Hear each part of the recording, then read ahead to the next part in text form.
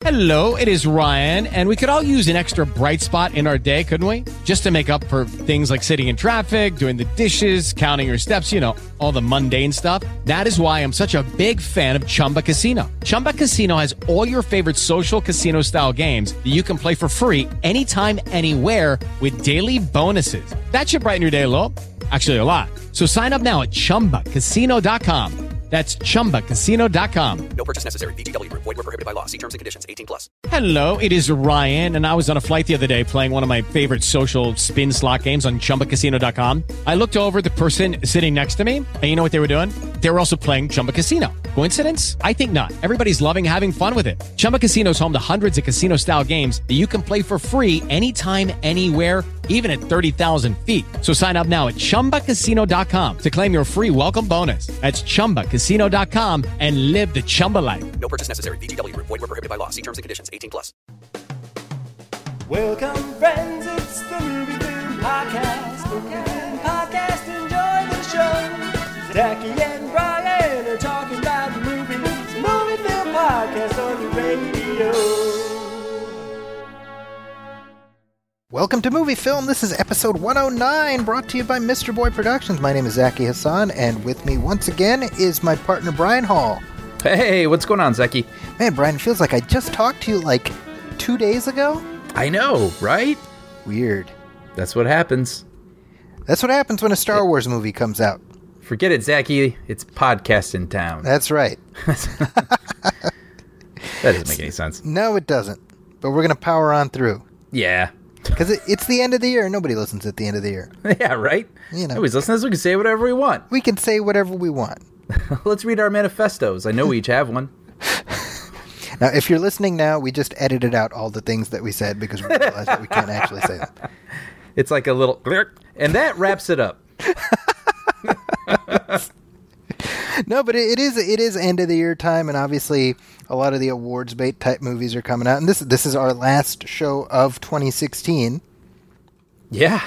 Wow. It's crazy. This year kind of just snuck by us. Remember when we marveled at 2015? I know. Because of, looking forward to that our whole lives. And then it's just like, that is a couple years in the past now. Yeah, the other day I was watching part of Terminator Salvation, which is set in 2018. Oh, funny. And I'm like, well, that's just 2 years. Like, it's weird how one by one we're knocking off all the dystopian future dates. Yeah. So, but when is the Terminator? Like 2032, 2029? Is that what it is, 2029? I think so, yeah. That's like 12 years away, dude. Yeah, right. Well, it keeps getting changed because, Jai Courtney and whatnot. Yeah, Michael Biehn got turned into Jai Courtney thanks to the time-space continuum. Yeah. But that's okay. We've got we spent the full 90 minutes earlier this week talking about Rogue One, but of course there's plenty of other stuff to cover. Lots of awards bait type movies that are out now. I was just about to say, speaking of awards bait, here are the movies I've just seen. Which is funny that's that term, right? Like it almost seems like that's something that you would, when it was new, it was like sort of like an insult or whatever. But it's like, no, yeah, awards bait, December. I mean, it's just kind of what these movies are. We've talked about this before. How one of the perks of both your and my professions is that we get loaded down with screeners for all the big, so again, the contender type movies. Yeah. And the first world problem we have really is just trying to find the time to watch them all. Because, it's like a pile of them. And it's funny when we say awards bait, that's when they do not succeed. But the other ones are worthy of awards, and that's why they wait till the end of the year. But like you say, it's hard to get through all of them. And you want to see all of them to, sort of keep up with the conversation and award things as they come up. Because anyway, some of them are worth it, some of them aren't. But I'll start with one that I really liked, which I wasn't sure. It seemed an uncertainty, but Hacksaw Ridge, yes, which was directed by Mel Gibson, and when they first started. It's a story takes place in World War II, and it's about it's a true story about Desmond T. Doss, who, due to his religious beliefs, decided that he didn't want to carry a gun. Period, in World War II, and when I saw this trailer, I thought it was interesting because the story I was hooked by the concept and whatnot, and I knew it was directed by Mel Gibson, but it seemed like they were keeping him out of the advertising at first. Understandably so. Yeah, I'd agree with that. And so I just sort of wondered, it's interesting, right? Like, I mean, this is a movie that has a really, I think, a true story that we haven't heard before. That's like a whole new idea about like a conscientious objector in World War II who became one of the, received one of the highest honors. But then it's like it also has this whole sort of thing where it's like, well, how do you feel about the filmmaker? And I think I've read on Facebook some people feeling sort of conflicted about wanting to see it and not feeling that they could support him and whatnot. And anyway, just throwing that out there because what I'm going to say about it has nothing to do with the filmmakers. Just the film alone, I really like this movie. Have you seen it? I haven't seen it, and part of that is because I've been sitting on this screener dealing with the stuff that you're talking about. Yeah, which I completely respect. And for anyone who doesn't end up seeing it, I completely respect. But I have to say that just as a film, as a story, I thought what could have been kind of a corny, not feel-good movie, but like sort of a celebrating, I don't even know what I'm trying to say. It could have been very hokey, and I thought they did a really good job of showing what a hellstorm war is and what a crazy thing it was for this guy to decide to enter that unarmed. And it's Andrew Garfield, by the way. Right? Andrew Garfield, yeah. And friend of the show, Andrew Garfield. Oh, actually, no, because we didn't play his audio, if you remember. Oh, right, because I had audio issues, but I feel like it's like my imaginary friend. No, I met him, I swear. Yeah. No, he's great in this. What I'm trying to say is there's a bad version of this movie. And this is, it's like the made-for-TV, almost like Hallmark Channel movie about like the nice guy thrown into a war. But this is a really, really good take on this story, and I really admired. Oh, I'm sorry. No, I mean, just to echo what you're saying. I mean, you have Mel Gibson make a war movie. It's gonna be a well-made movie. Oh yeah, Yeah. Was it on South Park several years ago? They're like, the guy may be crazy, but the son of a bitch knows story structure. Yeah. It's true.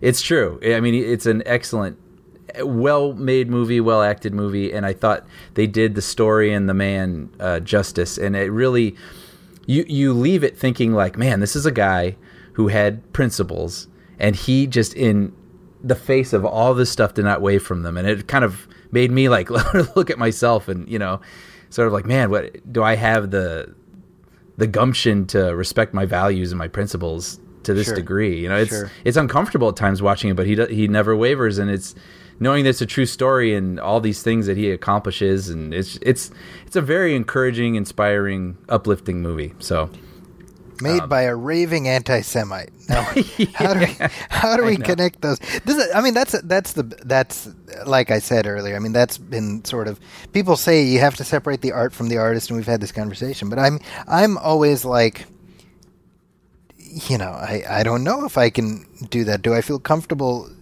admiring somebody's work whose views are so horrible?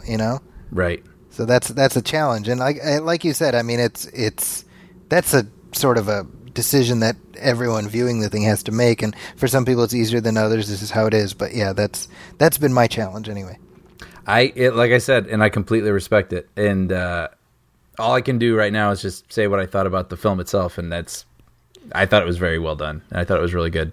Well, speaking of Andrew Garfield, you also saw Silence. I saw Silence, yeah, which is, I feel like, a little bit under the radar. It does feel like right? it for a Scorsese movie, certainly. Yeah, I don't even know when it's coming out, to be honest. I assume Christmas Day or something.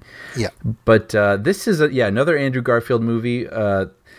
It's interesting with this one, and the plot of this is true story again. Oh man, shoot, I don't have it in front of me. The year, it's like 16th century, I want to say, something like that. But in Japan, this Catholic missionary, played by Liam Neeson, goes missing, and then over at the Vatican, they've heard that he has renounced his faith. So these two young priests, played by Adam Driver and Andrew Garfield, decide that they either want to go and see if he's still alive, A, and B, if he is alive and has renounced his faith, they want to try to, save their mentor spiritually.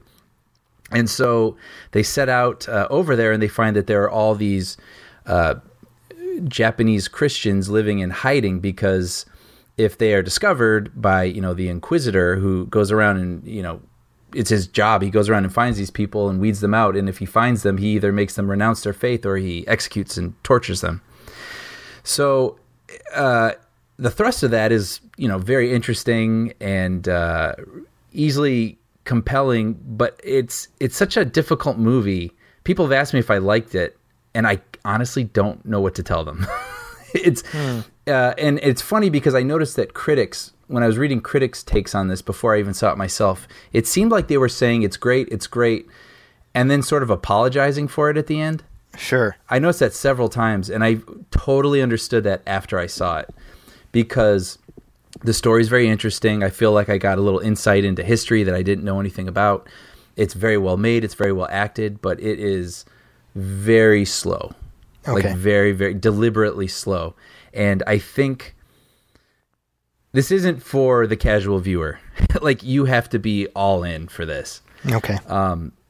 Whether it's for the filmmaker or whether it's for the story. And even my brother and I had interest in this for both reasons.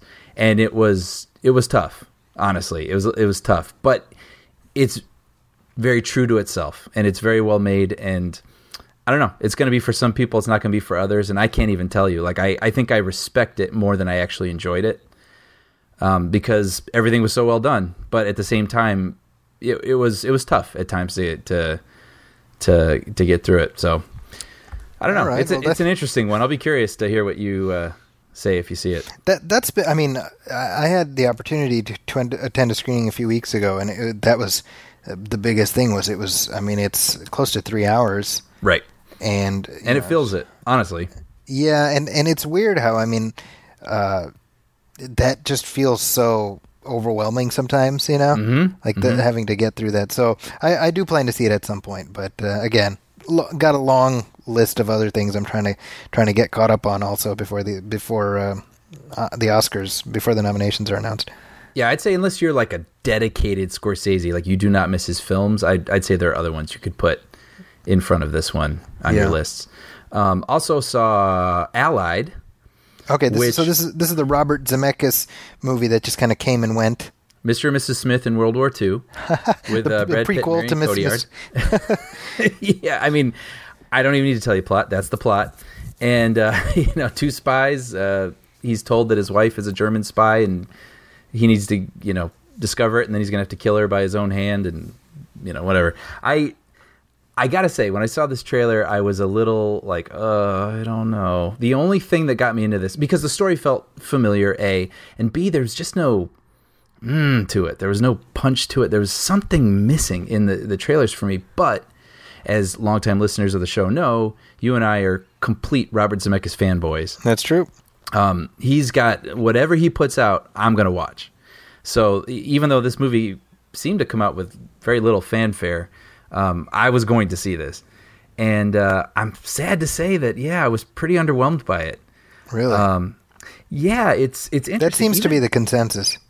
Yeah, there's something just very flat about the whole affair. I mean, the acting, it's crazy to even say this, but the cinematography, which is one of the hugest reasons we love Zemeckis, like his camera work, it's just feels very, very flat. And there's a lot of intrigue and mystery about is she or isn't she? And there's these, as you go through, there are these little beats about him trying to discover this, and they just play out so episodically and underwhelmingly. And, when it all comes down to the end, it's interesting, but I just have to say as a whole that, this movie was just, pretty underwhelming. And also, I thought it really highlighted all of Brad Pitt's weaknesses as an actor. Oh, how interesting. Yeah, he just does not meld into that time period at all. And, he's surrounded by all, Marion Cotillard. She plays like the perfect, woman you fall in love with who you think wants to kill you. Like, she's really nailed that from Inception and all these other, Dark Knight Rises and whatnot. But, he's just surrounded by these really great, interesting actors, and he just sort of stands out. He never blends in. That's a shame. So, I was really disappointed with that one.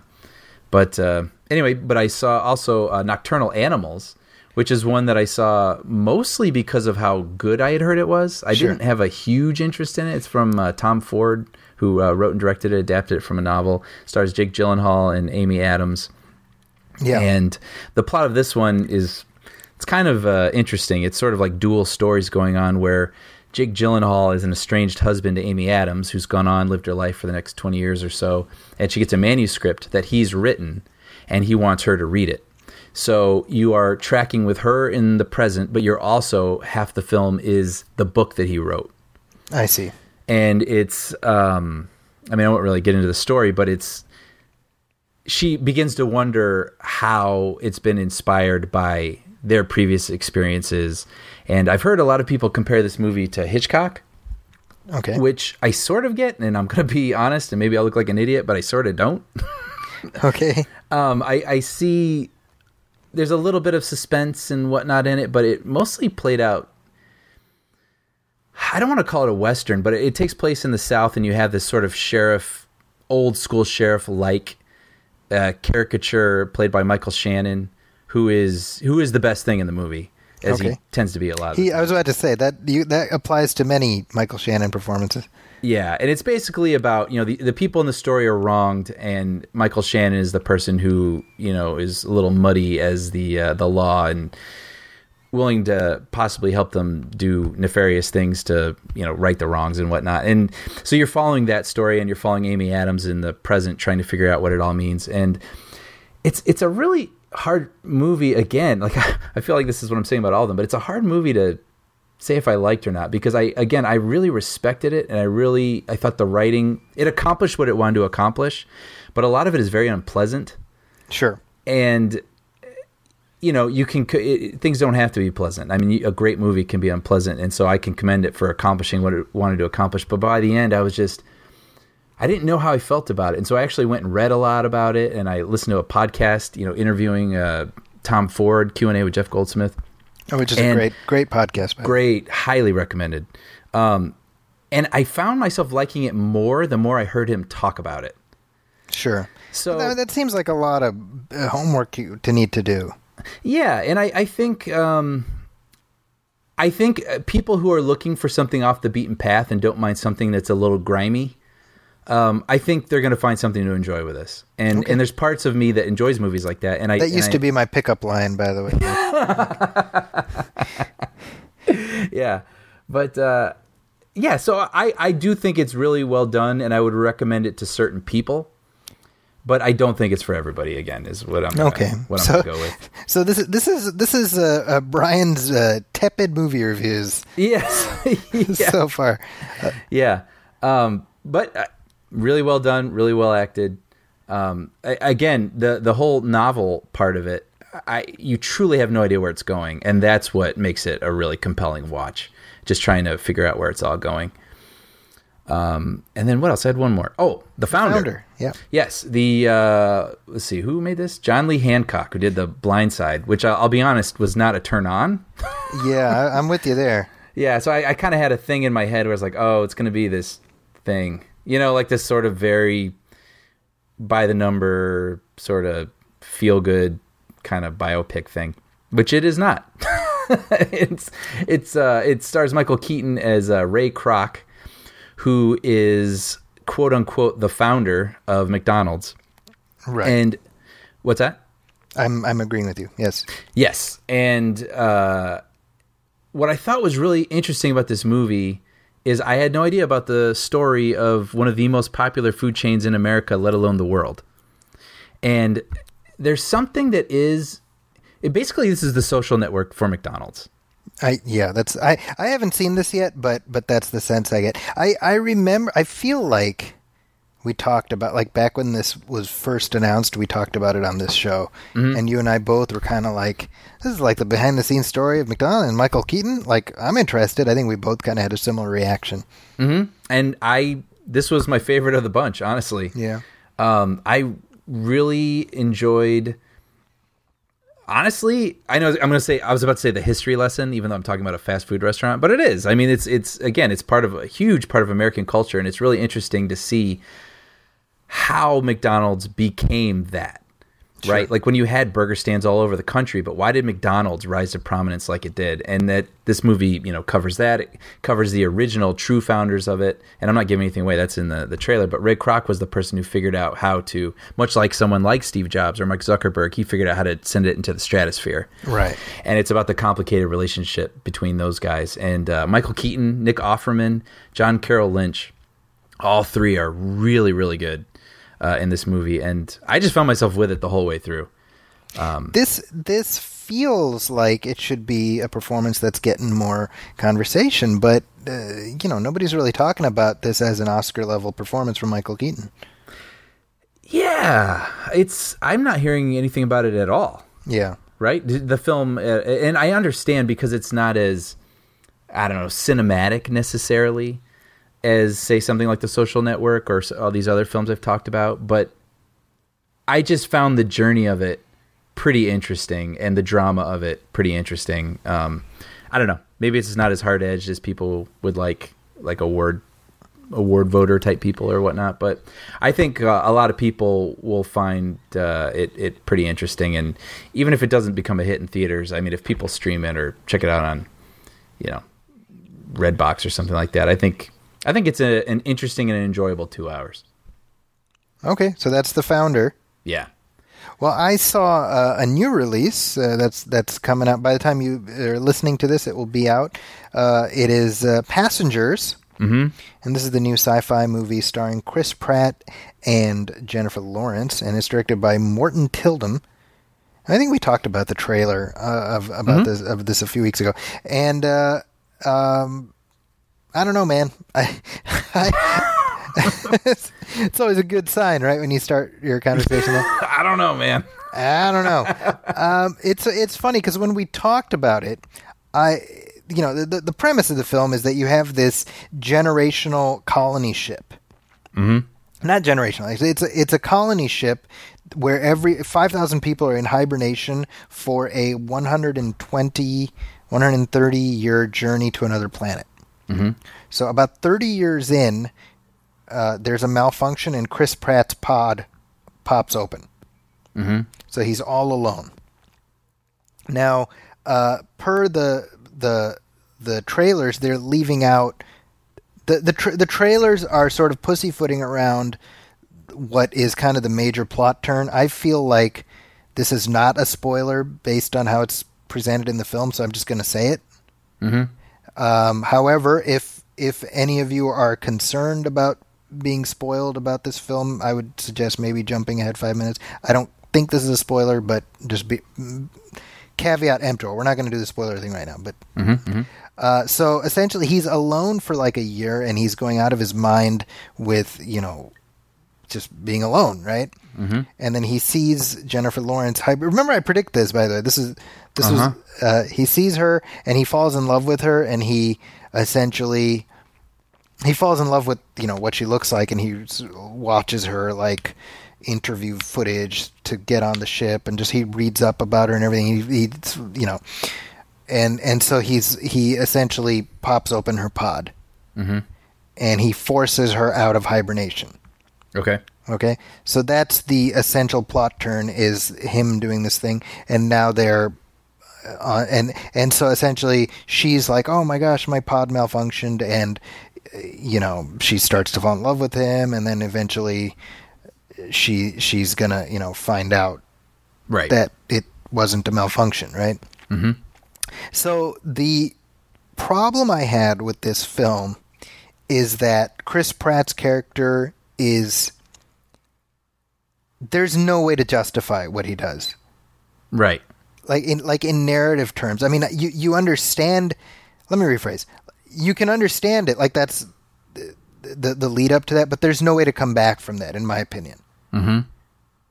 Does that make sense? Oh, totally. Because he's dooming a person for the rest of their life. Exactly. Right. So in essence, he stalks her, manipulates her, and rapes her. Mm-hmm. Because it's I mean, it's sick when you think about it. Like let's remove the sci-fi context from it and put it in sort of the real world. Mm-hmm. right? And so I found that deeply disturbing. Interesting. Right? And the film, here's what irked me about it. This is an interesting moral quandary. So I've said all along that, and you know this, like we talked about this before. Fine, let's give us the truthful ending based on this. Well, when you've spent whatever this movie cost, I mean, it wasn't cheap. You can't have a movie like this be especially, dire or dark or something that the premise would sort of call for. So you have like this, like asteroids have damaged the ship, and now these two are forced to. So if she finds out and she's like, "Don't friggin' talk to me, you lunatic," and then now they have to like work together to keep the ship from getting destroyed. Right. And so now it's, she realizes how great he is, and they like fall back in love, and I'm just like, no, you can't do that, right. Like my thing is like the plot turn is fine, but you don't get to end the film with these two being together because that's messed up. Mm-hmm. Right? And it doesn't matter how likable Chris Pratt is, because of course Chris Pratt is likable. Mm-hmm. But you can't justify that. And so to me, what irked me is that this outside factor that happens, like, oh, the ship is gonna get ruined or whatever. That's like it's like the writers don't know how to solve that problem, how to solve the moral problem. Right. So they give themselves a way out. I wonder. It's interesting. I just saw today that Entertainment Weekly gave this movie a D. Oh, really? I didn't see that. Okay. Which is totally surprising to me. Wow. As someone who hasn't seen it. Sure. And especially because this script has been praised for like the past 10 years in this town. Yeah. It's written by John Spates, I think. Yeah. Right? Who's gotten like so much work because of this script. Yeah. He wrote Prometheus, what became Prometheus. Right. And it makes me wonder, I've never read it myself, but I wonder, even just the general premise, like what sounds like the first 30 pages or so, you didn't like you felt conflicted about. So that's interesting in and of itself to me. But I also wonder if they softened the ending or changed the ending or tried to fix it in some way. My understanding is that the ending in the film is not the ending in the original script. I haven't read the original script. Right. But that's what I've been led to believe. I don't necessarily have a problem with the central conceit of the plot, but you can't paper over it, is my point. I see. That's why it made it feel worse to you. Yeah, it's not that the character does it, because okay, fine, that's the story you're presenting. Fine, fair enough, but follow through on that in a way that feels redemptive. Mm-hmm. And I mean, I don't know. It raises a lot of questions, and what hits me, what really struck me is how her character is robbed of her agency. Mm-hmm. And so she's, her function in the script is to be a victim, right? And there's no way to undo that. Mm-hmm.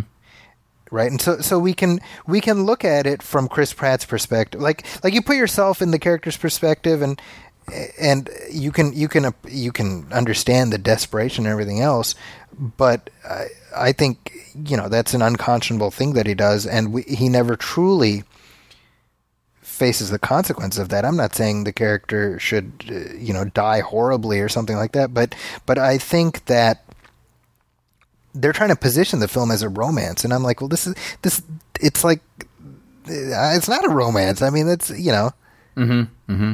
So I'm trying to avoid spoilers, but that central thing, I'm not considering that a spoiler because that's the whole movie hinges on that. Mm-hmm. I didn't read the Entertainment Weekly review though. I haven't seen Rotten Tomatoes at all, but wow, D, I didn't realize that. I will say it has a terrific production design. I mean, I think it's never visually boring. Mm-hmm. It's just thorny, the issues that it raises. Right. So right. that was my problem. Are you planning on seeing it? I will eventually. Yeah. it was one of those big winter movies. Like, oh well, looking forward to seeing Star Wars and Passengers, and then the trailers I found a bit underwhelming. Something about them seemed a little lacking some punch or whatever. But then hearing all these reviews, I'm like, oh, I did not expect this. Yeah, I didn't expect that either, to be honest. I don't know that I'd give it a D, but it's not. I wouldn't recommend it. It didn't really stay with me. Mm-hmm. Yeah, who knew? Yeah, well, so that's Passengers. There is another movie that's out right now called La La Land, and it's directed by Damien Chazelle, and it has music by Justin Hurwitz. It stars Ryan Gosling and Emma Stone, who I met a few months ago, by the way. Did I mention that? Yeah, that's right. Yeah. I can't remember if I mentioned it on this show, but yeah, and one of the cool perks of doing what I do is we occasionally have actors come through town, and there's like special receptions just for us critic types. So I got my selfie with Emma Stone, which I have to admit was pretty cool. Yeah, very cool. She's super cool, by the way. She seems like it. She seems like she'd be a really cool kid sister. That's the vibe I get from her. I'm like, that'd be cool if she was like my kid sister. She's exactly like she seems. Yeah. That's which isn't always true with a lot of people you talk to. Mm-hmm. But anyway, Damien Chazelle, of course, directed Whiplash, which I know you enjoyed quite a bit. Yeah, one of my favorites from last year. So I'm surprised you haven't had a chance to see La La Land yet. Yeah, I mean it's up there on the ones that I will eventually see over the holidays for sure. Well, it's a musical, and I really enjoyed it. I'm finding that the reaction is sort of wildly vacillating between people loving it and hating it. That's what I'm tending to see. I liked it. I wouldn't say I was in love with it, but I think it's really enjoyable. Mm-hmm. I'm not in any way a musical aficionado, but I liked this. Nice. But I had a chance to talk to Damien Chazelle and Justin Hurwitz a couple months ago when they were in San Francisco about making the film and about the process behind it. Now, for those of you who don't know, it stars Ryan Gosling and Emma Stone as two struggling artists. Gosling is a struggling jazz musician. Emma Stone is a struggling actor. And they're both trying to make it in Hollywood. And it's set in the present, but it has a very sort of 1950s feel to it. Mm-hmm. And they do some interesting stuff with it. So we talked about that. We talked about some of the musical numbers and about the scoring and what went into it. So let's go ahead and play my interview with Damien Chazelle and Justin Hurwitz. Can you talk about the logistics of the opening song and dance number on the highway, which I think is just like one of my favorite sequences in a movie this year? I mean, how elaborate did you have to plan to pull that off? It was.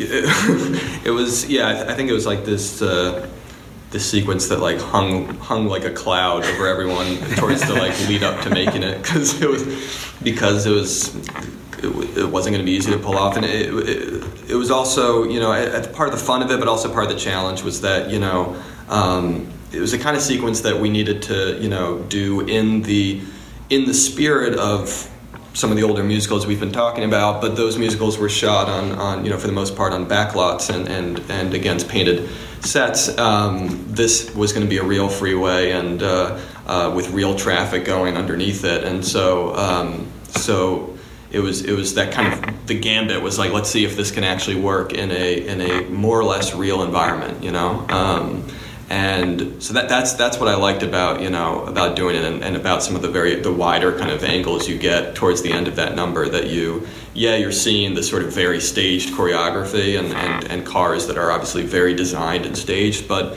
underneath you're seeing 3 or more lanes of traffic going that's just a documentary basically, So you separate one part of the frame, you have a documentary, another part of the frame you have as far from a documentary as you can get. So that was exhilarating to me. It created a lot of headaches for our line producer and for all the people in charge of the logistics. But it was an easy pass ramp that we were able to convince LA, the city of LA, to shut down. We shot on a weekend, Saturday and Sunday, and so kind of like before dawn, all the cars were kind of put into place, and then right at dawn we'd start rehearsals, and then right once the light was good, we'd start shooting, and we did that for the 2 consecutive days until the light ran out, and all the things that happen in a real environment that threatened to fuck you up, like happened. Like clouds, the second day it was cloudy until midday, and the song's called Another Day of Sun, so we're like really bummed out about that. And then there's a moment, halfway through the number where a truck, a sort of climactic moment where a truck door has to open at a certain time, and of course the truck door decided to, after working fine in rehearsal, decided to not work anymore, and so we had to have people like holding a pulley behind the truck. Maybe you were even one of them, Justin, I don't know, but like it was like literally like it wasn't just crew guys, like our producers had to like get involved. We had to have everyone on hand pulling like these ropes behind the truck, cueing it to open when this guy looks like he's opening it on screen. So all these things that like are just part of byproducts of shooting in an somewhat uncontrolled environment that you just have to go by. So it was a nerve-wracking experience shooting it, but it was kind of like I kind of wouldn't have it any other way. Like, why did you incorporate the tropes and style of like mid-century musicals to tell a story about today? In a way that was part of the idea. Was not specific. I guess not as period specific as that, but just that you look at this genre that for whatever reason did go out of style. After the. Basically after the 60s, and at least for a while. And so you look at it from the 30s through the 50s or through the 60s, and movies that Justin and I loved, and try to we're sort of asking ourselves, what can these movies teach us about today, and what is it about them that actually could apply today? And I think it's actually in a way sort of. I think because the genre had sort of a hard time after the 60s, it's thought of as this sort of old-fashioned genre, but it's really not. There's really like there's sort of a defiance and a willfulness to break rules that's sort of inherent to the genre. This idea that that emotions can justify breaking into song, breaking into dance. That to me feels, in a way, it seems like it'll always feel modern. It's just about how you approach it, and I think what has made the musical feel old-fashioned in recent decades has just been everything just kind of getting heavy and laden with affect and affectation. So we thought that if you could just kind of cut through that and just get to the simplicity of two people dancing because they're in love, or two people singing because they're in love, or someone singing because her heart's been broken, that there could just be a simple emotional through line like that, and you set it in today's world, you cast people who an audience can go on the ride with, you shoot it in real locations in a real city, that if you could just do that, then and didn't try to chase fads, didn't try to make the music feel like like it was aping stuff you hear on the radio today, didn't make any of that feel like it was trying to chase any specific kind of time, that it would feel current, that it would feel timeless, that it would feel like it was made for today. That was at least the sort of the hope. And we were also trying to make sure it didn't feel like an old-fashioned movie either. So, one of my biggest challenges with the music was just making sure that, I'm certainly inspired by all sorts of, we're both inspired by the same musicals. All of those are older musicals for the most part. But at the same time, making sure that the songs don't feel like they were actually written in the 50s or 60s or 40s. Certain approaches we've taken, that were taken back then, like all the music is orchestral. There's nothing electronic outside of the one pop song in the movie. So that's definitely an older approach, and something that brings a warmth and a humanity to the score and the songs, I think. But just from a compositional standpoint and, an orchestration standpoint, it was our goal not to sound like an old-fashioned musical, to sort of be inspired by what we love, but also make something that just sort of feels like its own thing, and in that way hopefully feels modern or not from any particular time, just kind of a new piece.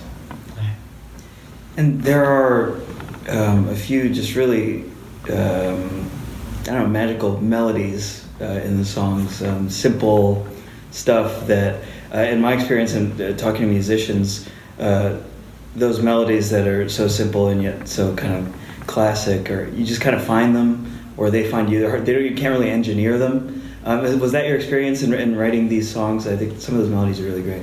Yeah, thank you. Damien and I spend a lot of time, working on finding the melodies and the themes of a movie, and I think this is a process that we have done in the past, and will do whether it's a musical or not, just because we believe that movies should have themes, whether it's the main theme of the movie or, in the case of a musical, song melodies that really stick with you.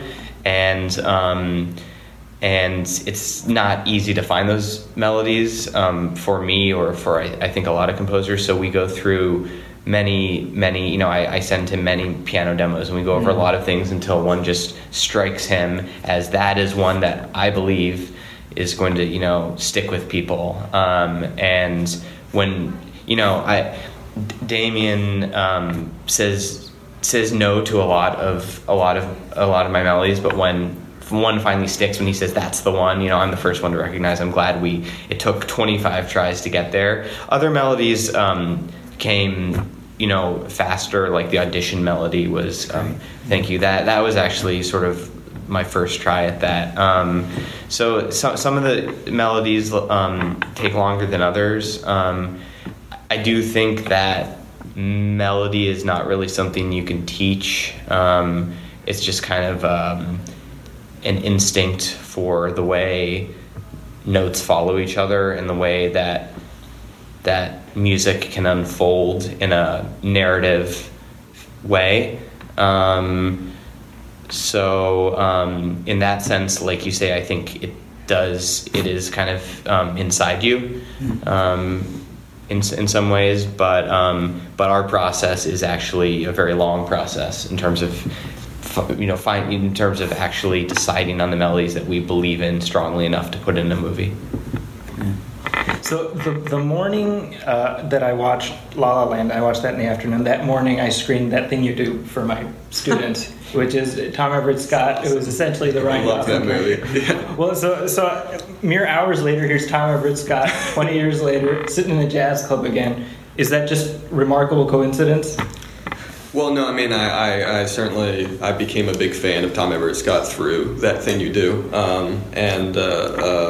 but then I've loved him as an actor ever since then. So I was just I was sort of like a little fanboy, I think, when I actually found out he might actually be willing to do this movie, and actually, funny enough, Emma and Ryan were the same. For me, growing up as a drummer, That Thing You Do had a special importance in one of the few movies that highlighted the drummer in the band, but I didn't expect it to kind of mean that much to Emma and Ryan. And then Emma, at some point during prep, asked me, oh, so who's playing my husband at the end of the movie? I said, oh, I don't know, you probably haven't worked with it. His name is Tom Everett Scott. And so she just stops me immediately, goes, That Thing You Do! and then she's says, Ryan, guess who's playing my husband? He's Tom Everett Scott. And Ryan's That Thing You Do! And they just quote the movie for the entire shoot. They probably they might have drove Tom crazy because they were even bigger fanboys than I was. Yeah. So no, I love that movie, and apparently a lot of other people do too. It's a great film. Yeah. Well, that's that, and like I said, La La Land is playing in theaters right now. It's doing pretty well, so I would expect that that's going to get some traction come Oscar time. Yeah, probably. That's what I'm hearing. So a couple listener letters, Brian. We haven't read letters in a while, so I figured we can cycle through some of these. So this is from Tyler Kloster, and he asks, could you describe what the press screening of a movie is like for the benefit of us rubes who will never get to attend one? How packed are they? Do critics and reviewers take notes in a notebook or on a laptop? Are the lights up somewhat to accommodate people taking notes? Do you eat? What kind of info does the studio provide you in advance? That's interesting. Yeah. Now you've attended press screenings, right? Uh-huh. Yeah. I mean, they're like regular screenings. Yeah, I found some I've gone to a few that have taken place at, say, like an AMC, and they just have like one theater designated, and you have to have, like a pass to get in and whatnot. And it's just like a totally normal screening. Right. But then I've been to other ones where it's been because those have been like larger theaters, and I think some of it is press and some of it is, they invite some people in advance, or some people win something maybe and get to go. And so they don't make a big production out of it. It's just the movie plays and, you whatever. But then I've been to other ones where it's been like total press screening. And like everyone there is from somewhere, and then they talk, oh, I write for this, I do for that. And yeah, like the notepads, I've seen a couple notepads. So they've kind of varied, the ones that I've been to. Yeah, how about for you? So usually the ones that I go to, it's promotional screenings, and there's a special section for press. Mm-hmm. Right, so it's the stuff where like call this number, and you'll get a free pass to a screening of this, right? And that's like a promotional expense for the studio. And then for us, it's like we just let them know we'll be there, and they hold like however many seats for you and your guest or whatever. And so it's not like it's like a regular screening, except that it's you're not paying to see it. And I personally don't take notes. I know that I have colleagues who do. Mm-hmm. It's interesting because I'm kind of like, this is more my personal approach, but I prefer to write my review based on the stuff that stays with me. Mm-hmm. So, and I'd rather just concentrate on the movie rather than be jotting stuff down. Yeah, but that makes sense. I would assume as I get older, that'll become more essential probably. But for now, that's my approach. But yeah, people, right? The lights are, it's like theater lights. Like normal, yeah. Yeah. So, and then you get popcorn and Coke, right? Not for free. I've been to several where you get a popcorn and Coke. For us, they're like, you got to watch the movie for free, so shut your yapper. Really? And sit tight, yeah. Yeah, I've had like they give you like a little ticket or something, and you go to the line, give them the ticket. Oh, that's kind of nice. Yeah. Well, la-di-da. So I hope that answers the question. Is this regular screenings? We're just regular folks, just like you. Now, we do have a couple comments about our commentary. We had our Empire Strikes Back commentary that we dropped 2 weeks ago. Or no, not 2 weeks ago. Man. 1 week ago. Wow. We are just like... We're pumping out content. I know. This is good stuff. We're better late than never, I guess, right? Yeah. So if you remember, during the commentary, I was mentioning how when the monster on Dagobah spits R2 out, they changed the dialogue so that instead of saying, you're lucky you don't... Luke's saying, you're lucky you don't taste so good, he says, you're lucky you got out of there. Mm-hmm. And I made a reference to this being because of the prequels establishing that R2 has little jets. Right. So there's a comment by Greg Kirkman who says, the alternate dialogue when R2 is spit out by the swamp creature was not a change made to jibe with the prequels. It's just an alternate take and a line which appears in the script, which apparently was in the initial 70mm release of Empire and found its way back in for the 1997 special edition. The You Don't Taste Very Good version was apparently an ad-lib by Hamill, which made it into the 35mm wide release and home video versions of the film up until 1997. Isn't that interesting? and I see this a lot when you go on IMDb trivia or whatnot for movies like The Shining or this or that. It was like, yeah, in the theatrical version, they said this line, and then in home video and in the UK, they said this line. And I think like nowadays it makes a little more sense because it's so easy to have different bins on your computer which contain different cuts of the film, so you can decide da-da-da-da. But back then when it wasn't that easy and it was all physical and it was literally on a shelf somewhere or in a literal bin in strips of film, like how did they keep track of all these different versions and why? Yeah, when they would do physical editing and you had like ends of film and little strips and the thought of having to keep all that stuff straight is just enough to drive you bananas. Yeah, exactly my point. I don't know why. Is it an accident? Who knows? It must be. It must be one of those things that just stuck and people were like, well, that's fine, I guess. But clearly it's stuck in George Lucas's craw. Yeah, it's just, and it's such an innocuous thing too. I mean, the truth is, you're lucky you don't taste very good is a better line, in my opinion. Yeah, me too. So, well, thank Nice you one, for that. Hamill. Thank you for that, Greg Kirkman. I'm grateful that we have people listening who are able to catch this stuff and correct us. So fun. Yeah. Yeah, I love seeing this stuff. Another comment on the commentary. This is from Chris Hutton, who says, I love these commentary episodes. Well, thank you for that. I was hoping you were going to mention Han's hands in the carbonite. How did his palms face forward when they were tied behind his back? Yeah, I saw that comment, and it made me go to YouTube right away to go rewatch the scene. Did you rewatch it? I did. Yeah, so it turns out, I mean, his hands are in front. And I think maybe you mentioned it in reply on Facebook, but that the Ugnaughts take the cuffs off of him. You can see his hands getting untied. Yes. Or unbound. But there is like some sort of restraining thing around his shoulders, right? That they don't remove, that are not there in Return of the Jedi. Well, that's just a continuity error. Can't do anything about that. But anyway, yeah. But yeah, that was actually in my notes. I was going to make a comment about that, but we were so wrapped up in our discussion that I just never. We just blew right past it. Yeah. But there we go. So thank you for those. Those are our letters, and we don't have that many headlines, but I did want to make mention very briefly of the fact that Alan Thicke has passed away. Mm-hmm. Legendary TV dad Alan Thicke. Yeah, and composer.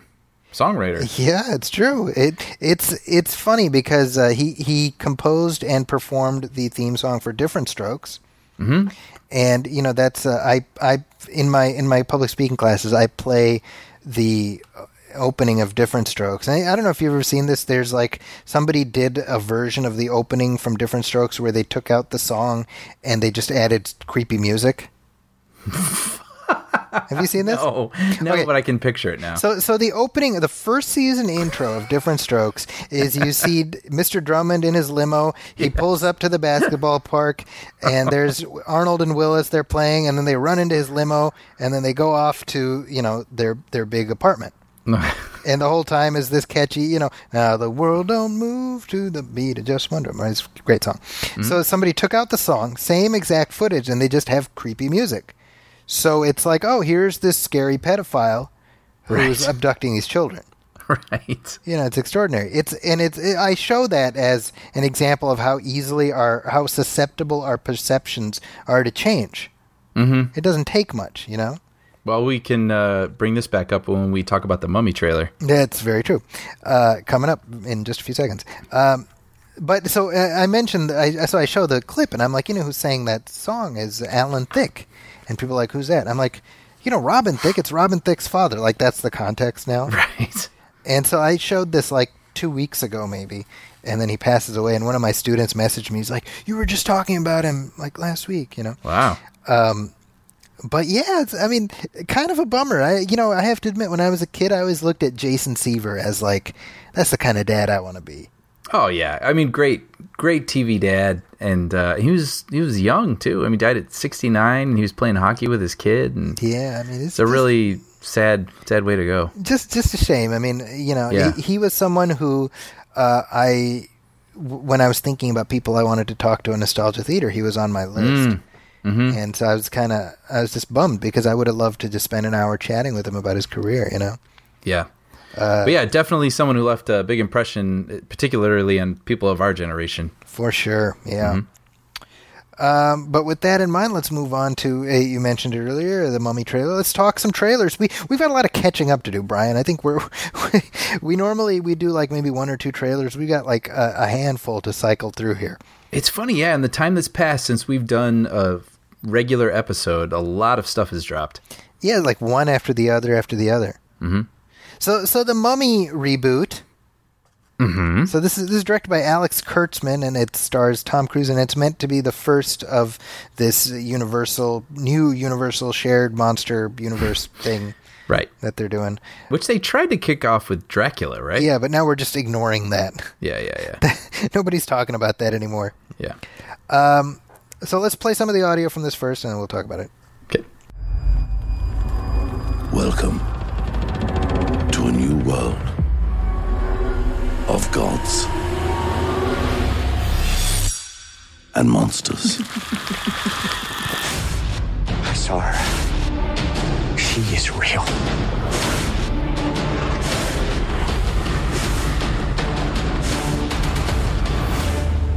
Please meet Princess Amunet. She will claim what she has been denied. All right, Brian. So you're a big Tom Cruise fan. Mm-hmm.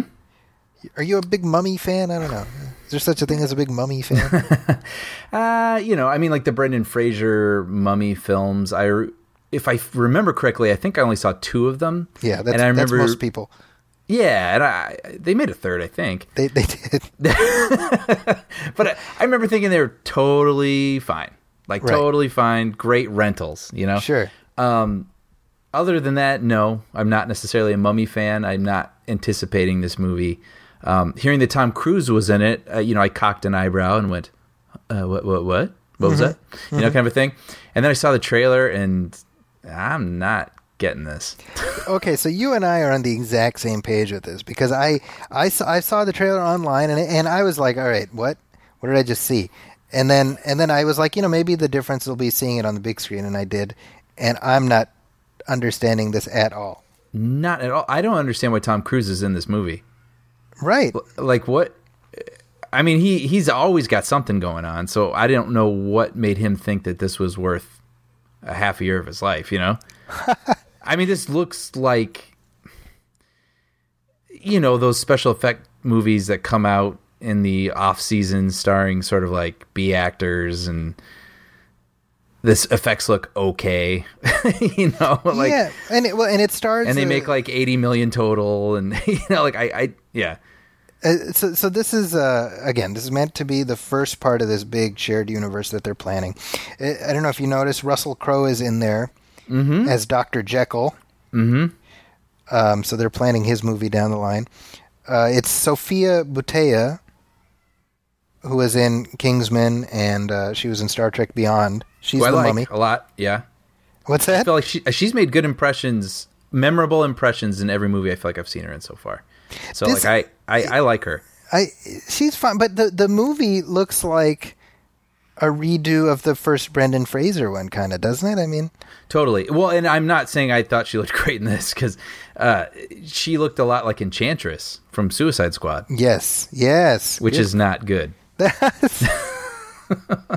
Yeah, I don't know. This is next summer.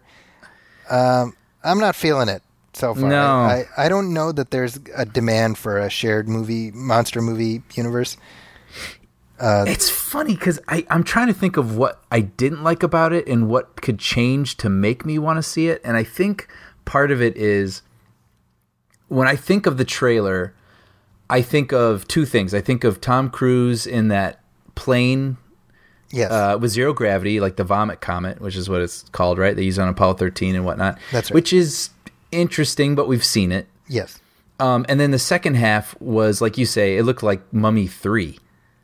Mummy 4. Or 4 or whatever. Yeah, I mean, it looked like a green screen movie with an actress dressed like a unmemorable villain from another movie I just saw. And I think I'd rather feel like the Mummy is a viable threat in the real world that I understand. Right. And maybe he will. Maybe they're hiding that stuff because they're trying to sell the sizzle right now and get you in. But I would like to see New York or Chicago or LA or whatever. What does that look like when a mummy, some supernatural mummy's going in there and messing stuff up? And not like these CG tornadoes and crap like that. So maybe that was just it. Like, my eyes just sort of glossed over at the visuals I was seeing. All right. So that's the Mummy. We also have another reboot, Spider-Man: Homecoming. Yeah, this is our 3rd Spider-Man franchise in 17 or 15 years. Yeah. Wow. Well, this is now that we have the Marvel Cinematic Universe, which is, I would say, by and large beloved. This is the first Marvel. This is the real Spider-Man now. Right, exactly. And so, honestly, I'm sure they're fairly confident over there at Marvel, but part of me would be like, oh man, everyone is like really expecting this one to deliver. Right. Well, let's play some of the audio here. So to become an Avenger, are there like trials or an interview? Just don't do anything I would do. And definitely don't do anything I wouldn't do. There's a little gray area in there, and that's where you operate. Oh. All right? That's not a hug. I'm just grabbing the door for you. All right, kid. Good luck out there. Listen, I know school sucks. Peter, you still with us? Yeah.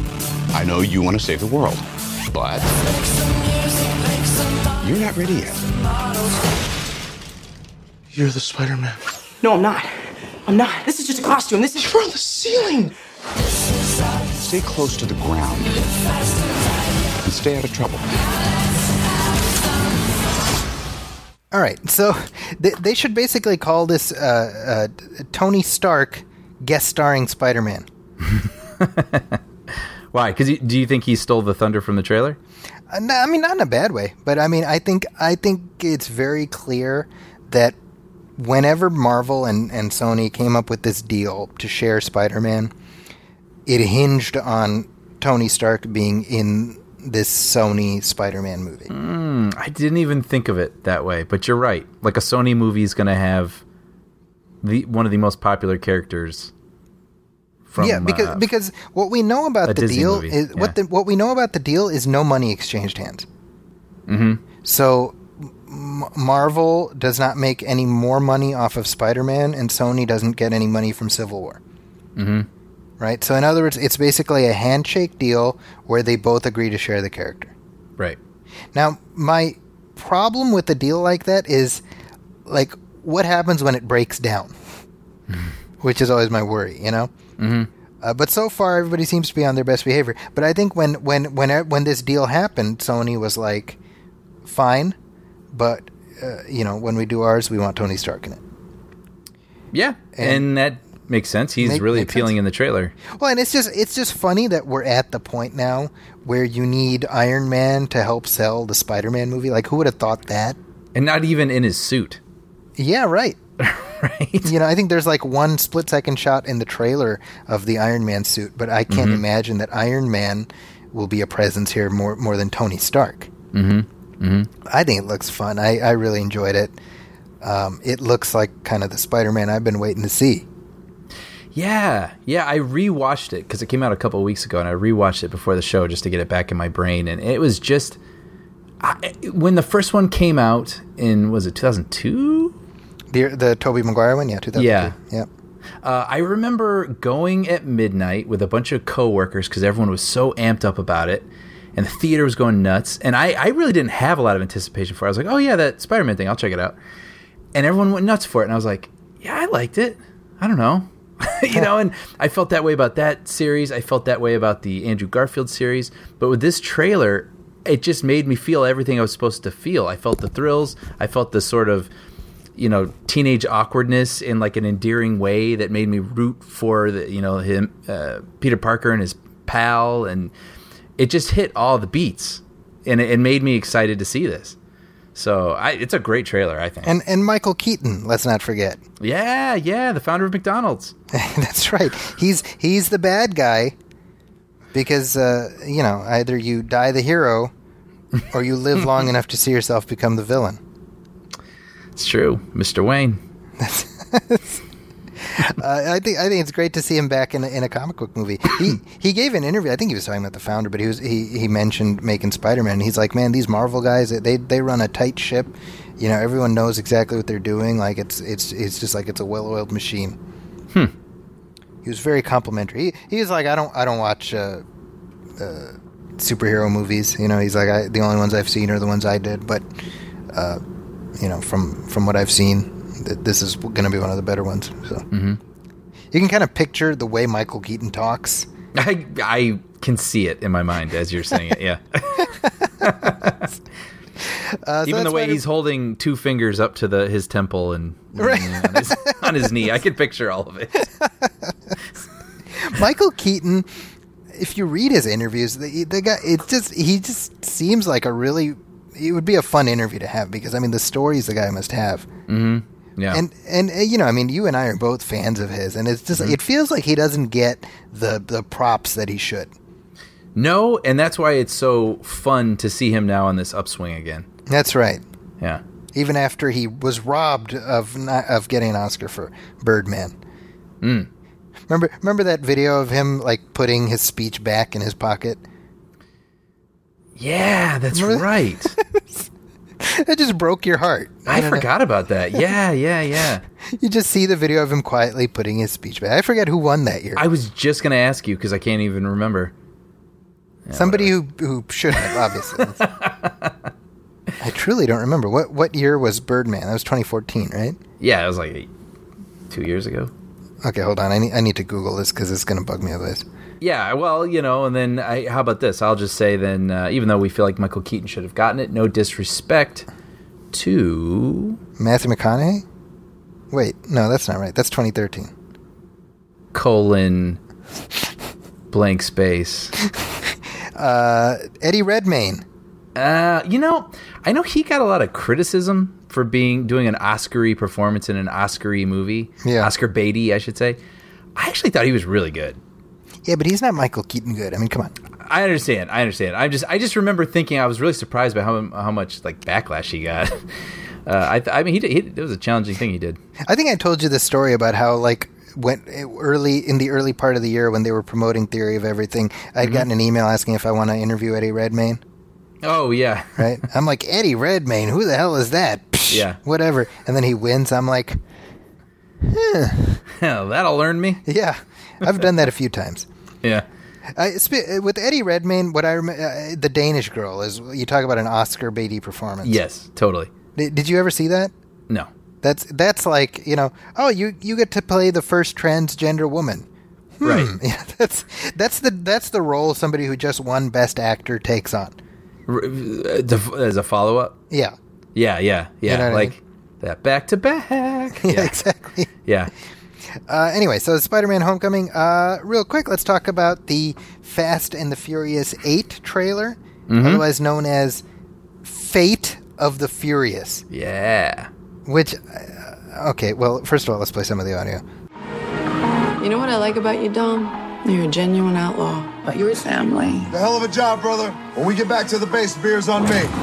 He's about to go up against the only thing they can't handle. You.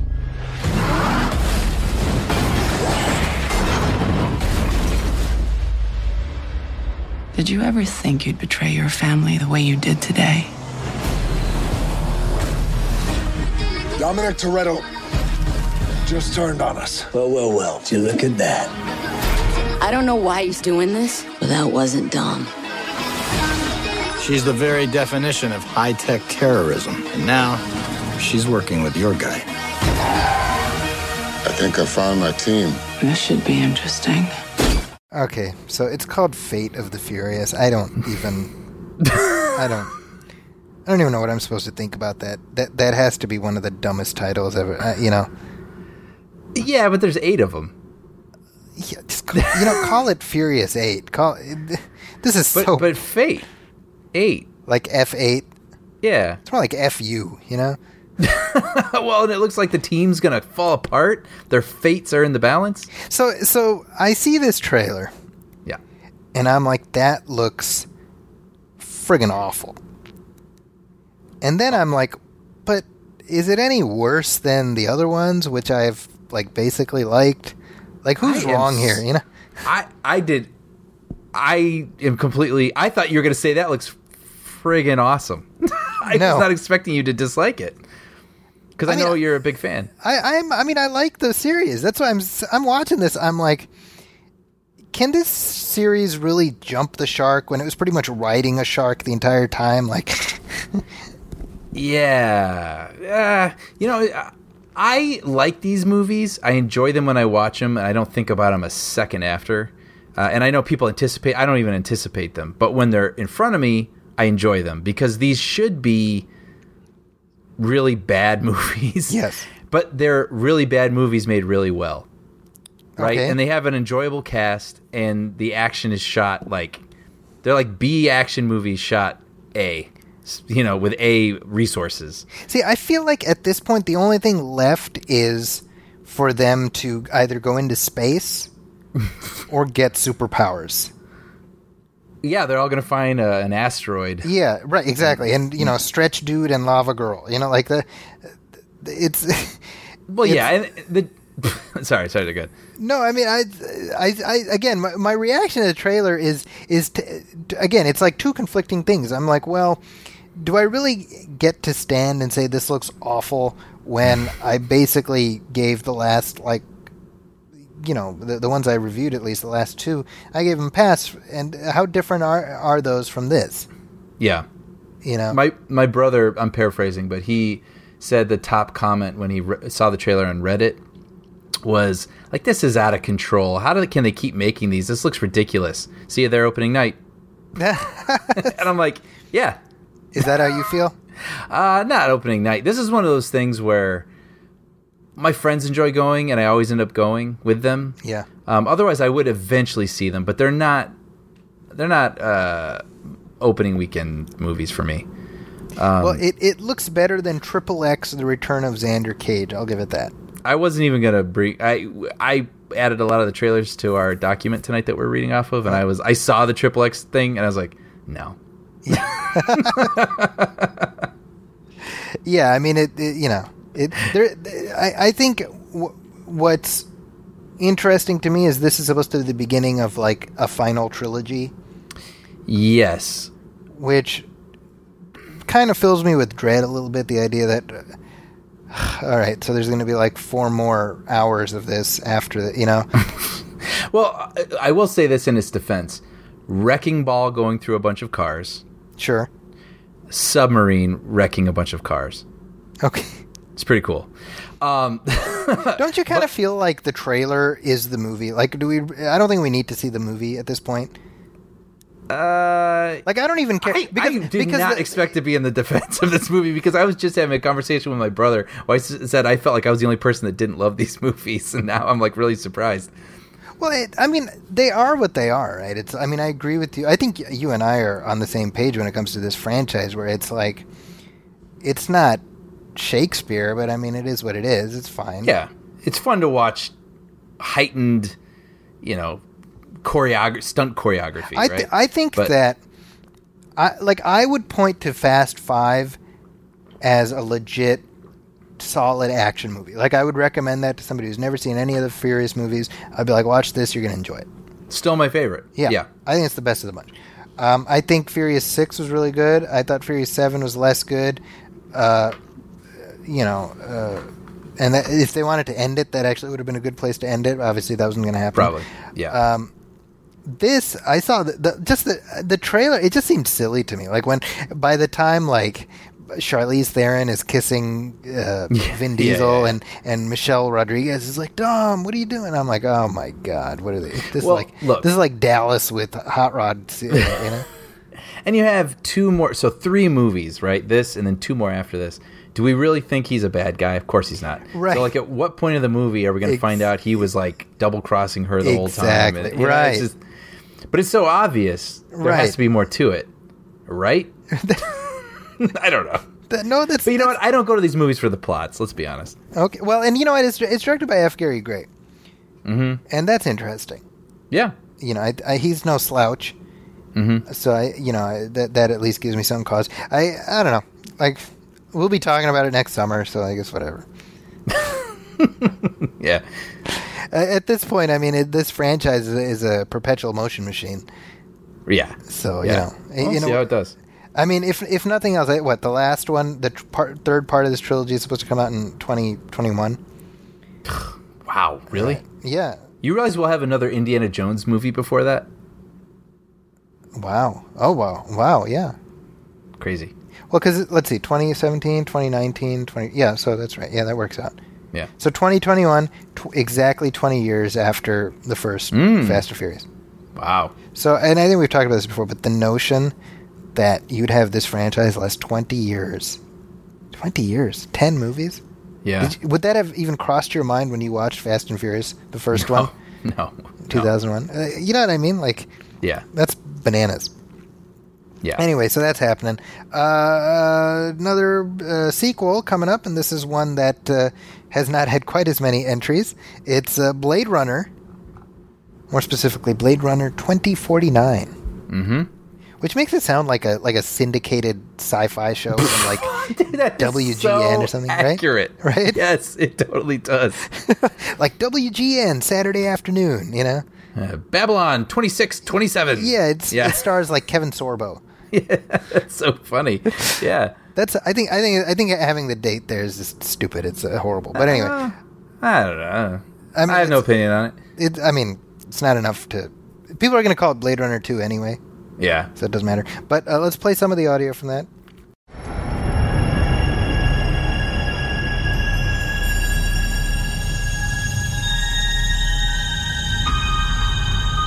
I had your job once. I was good at it.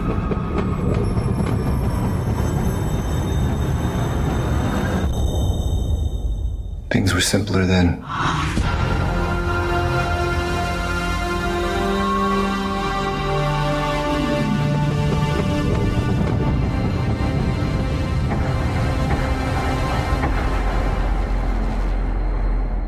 So this stars Ryan Gosling. Mm-hmm. Been talking about him a lot this episode.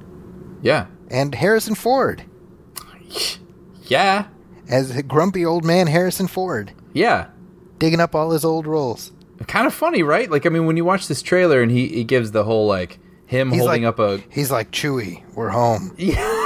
Like, no. Let's do that again. Harrison, wrong movie. Ah, oh, damn it. Yeah, it does have a very reminiscent sort of feel to it, doesn't it? Yeah. This trailer with that. But, man, this... First of all, getting this trailer was a big surprise, I think. Usually they put out like a teaser for a teaser of the trailer that's going to come out, and this just kind of came out of nowhere. Thank goodness for that. Yeah, but then also this is a movie I think a lot of people were sort of like, I don't know, like this is sort of revered by a very snobby, well, that's not fair to a lot of people, but you know what I'm saying, like people who have very strong opinions hold this movie in very high regard. And to make a sequel to this is craziness. Are you a fan of Blade Runner? I like Blade Runner, yeah. I'm not, like, gaga for it like a lot of people are. Yeah. But I always enjoy watching it, and I think a lot of that has to do more with I can't take my eyes off of it, if that makes sense. Yeah, no, totally. Rather than the story, necessarily. But I do enjoy it, yeah. And I wasn't clamoring for a sequel or anything, but... I don't think anybody was. I mean, I think that was the... I think that when they first announced it, everyone thought it was a cash grab. Mm-hmm. And then you had Harrison Ford say he was down. Mm-hmm. And then you had Ridley Scott come on as a producer. And then Denis Villeneuve is directing. Yeah, which is like... I think, especially now after Arrival and all that, everyone's like, oh. Yeah. Okay. Excuse me. And then Ryan Gosling starring. Right. And Roger Deakins as the DP. Yeah. Which is completely obvious when you watch the trailer. Right. It is so every single image in this trailer could be framed. So there's like basically 5 zeros that have all lined up that make you say, okay, we need to take this seriously. Mm-hmm. It doesn't look like it's just a cash grab. And I was really impressed. I mean, there's a very distinctive look and feel to the original Blade Runner, which is this sort of like, you know, Tokyo hybrid. It's raining all the time, street, you know, merchants everywhere, kind of murky, but like futuristic, flashy screens and whatnot. And then one of the, you know, the very first images in this trailer just completely hooks up to it. Yeah. I was really impressed. And then I mean, like you were saying, it's. I mean, it feels of a piece, at least just what we're seeing so far. And I mean, obviously, the shots in this trailer they chose very deliberately to convey that. Right. But again, it's cause to be kind of, I don't know about excited, but at least intrigued. Yeah. And again, as someone who I like Blade Runner, but I'm not super like, you know, it's not. It's not Han Solo. You're not like, I can't wait to see Rick Deckard again. Yeah, exactly that. Like, I don't feel like there's as much for me to lose with this. Yes. I'm just hoping for a cool new sci-fi movie. Sure. Right? Well, I'm just hoping that this signals Harrison Ford announcing sequels to The Fugitive and 6 Days, 7 Nights. That's yeah. 7 days, 8 nights. Yeah. And Anne Heche is like, sure. No, we need another lesbian actress for him to play off of. Oh, well, we'll give that some thought. Yeah, we'll come back to that. Yeah, but that's the hope. Is Harrison Ford just digging up old roles? I didn't kill my second wife either. Right. I just have really bad luck. Yeah. Another movie coming up. Speaking of great cinematography, this is Dunkirk. Yeah. So this is the new Christopher Nolan not sci-fi movie. That's what they should call it. Christopher Nolan's not sci-fi movie. Yeah. So let's play some of the audio from this, and then we'll talk about it. Okay. The enemy tanks have stopped. Why? Why waste precious tanks when they can pick us off from the air like fish in a barrel?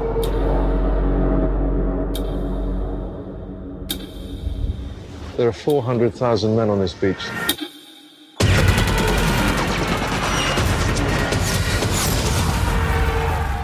So, hey, did you see this in front of Rogue One? No, I didn't see it IMAX. Well, there was a special 5-minute thing, right, in front of IMAX, but then the regular trailer. No, I didn't see either. I've only seen it on my computer. So yeah, I saw the extended sequence on the because I saw that in IMAX, and really interesting. I mean, it I think you and I are both like, when it comes to Christopher Nolan, it's like, if he makes a movie, I'm going to go see it. No one is making movies of the scope and sort of vision, that he is. Like, he's alone on an island right now. Yeah, well, and I feel like Denis Villeneuve is sort of following in his footsteps a little bit. Yeah, I agree with that. And I'm not saying that people aren't making good things. He's not making good things, but what he's doing, he feels like, It's unique. I mean, certainly of the current crop of filmmakers, you've got, I don't know. I mean, I think it's an indication of how the industry has changed, where there really isn't room for a filmmaker to make the kind of movies Christopher Nolan makes, unless you're Christopher Nolan. It's true. And it's funny, actually, I was going to bring this up and then I forgot, but before we started, I was watching Unbreakable on TV, and I caught like the last 40 minutes of it. It's still a good movie. It's a damn good movie. And you know what it is? It's got a vision, and it completely is confident in its vision. Yes. And it's wholly original, and it's really inspired and interesting, and executed exactly how it wants to be executed, and I would say successfully. And as I was watching it, I was like, I had a lump in my throat in the last 20 minutes of that film, and I was getting all swept up in it, and it made me feel like, I can't believe this movie isn't that old, but a movie like this doesn't exist anymore. That's true. Like an original vision from an interesting filmmaker. And like what we're saying right now, Christopher Nolan is one of the few people who is allowed to do that anymore. It's funny, you're talking about Unbreakable, by the way. Real quick, you're talking about Unbreakable. I'm reminded of like maybe a few months ago, this is before the election, but Omarosa, who's like one of Donald Trump's surrogates, right? She gave this interview where she was talking about how he first decided to run for president in 2011 when Barack Obama was at the White House Correspondents' Dinner, and he was like making jokes at Donald Trump's expense. No. Yeah, really? Yeah. This Omarosa said this. She's like, and that night he decided, after the way people were laughing at him, he would run for president. And I'm like, holy shit, he's Mr. Glass.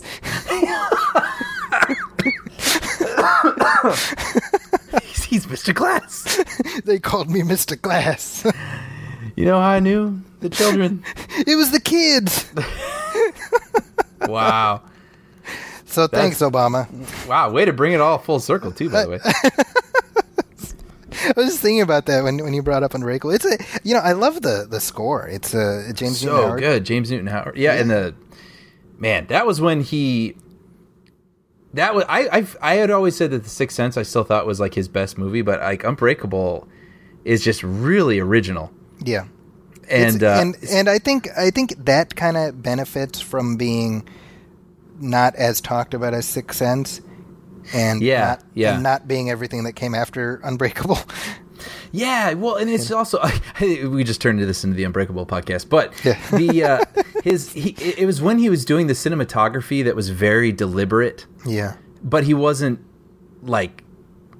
basically masturbating to himself. Yeah. You know what I'm saying? Like all his other movies he got, we like Signs and a couple others, but he got really cocky in his filmmaking. Well, he kept giving himself bigger roles. Yeah, but in this one I felt like it teeters on it, but it all justifies itself. Well, and not only that, I mean, it really beat the zeitgeist when it comes to superhero movies.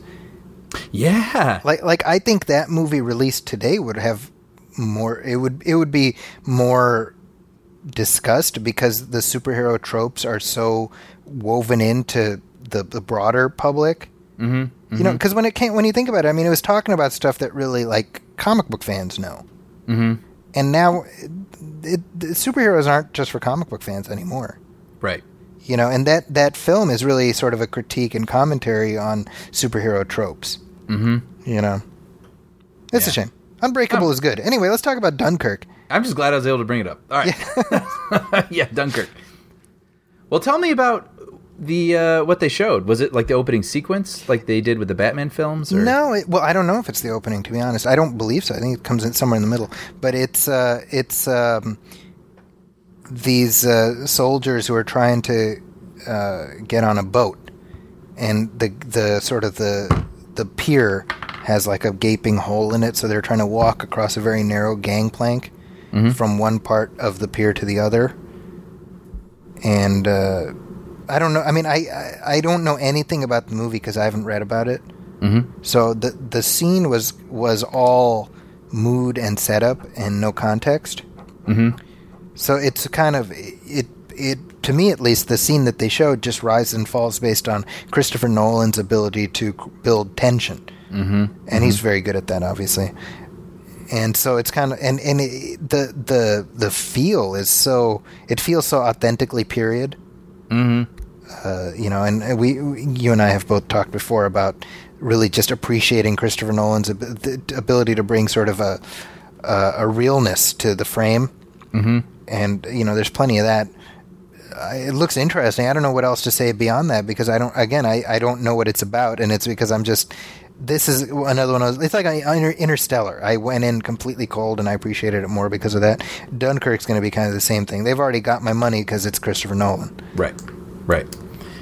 And same goes with the trailer. I guess I don't know that I completely was able to figure out what the story was from the trailer, but I saw the atmosphere that was being presented and how it was going to be presented. I was like, oh, well, yeah, I mean, I'm in, but this is only making me feel even better about already being in. Right.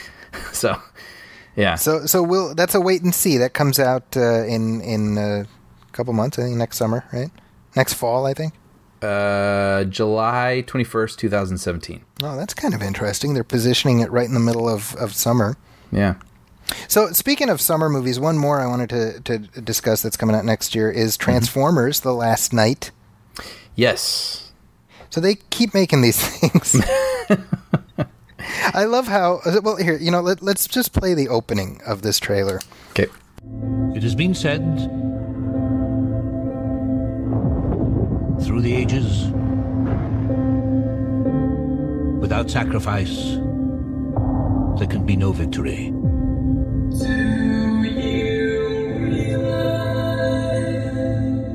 Two species at war. That you have the most one flesh, beautiful face. one metal. Do you realize? So it starts off, it lulls you. See, this is what this trailer does. It lulls you into a false sense of security. Because you're like, here's these knights and stuff. Yeah. And oh, look, it's Anthony Hopkins. This must be a prestigious... Wait a minute, that's Optimus Prime. Right. Damn it. That was my reaction, and I knew what I was watching. Because I watched it on the internet. It's like, watch the Transformers Last Night trailer. And so I turned it on, and I was still lulled into this false sense of security. Right.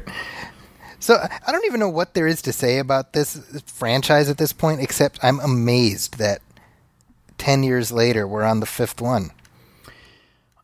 I'm amazed that if you put any of them in front of me, I couldn't tell you which one it is.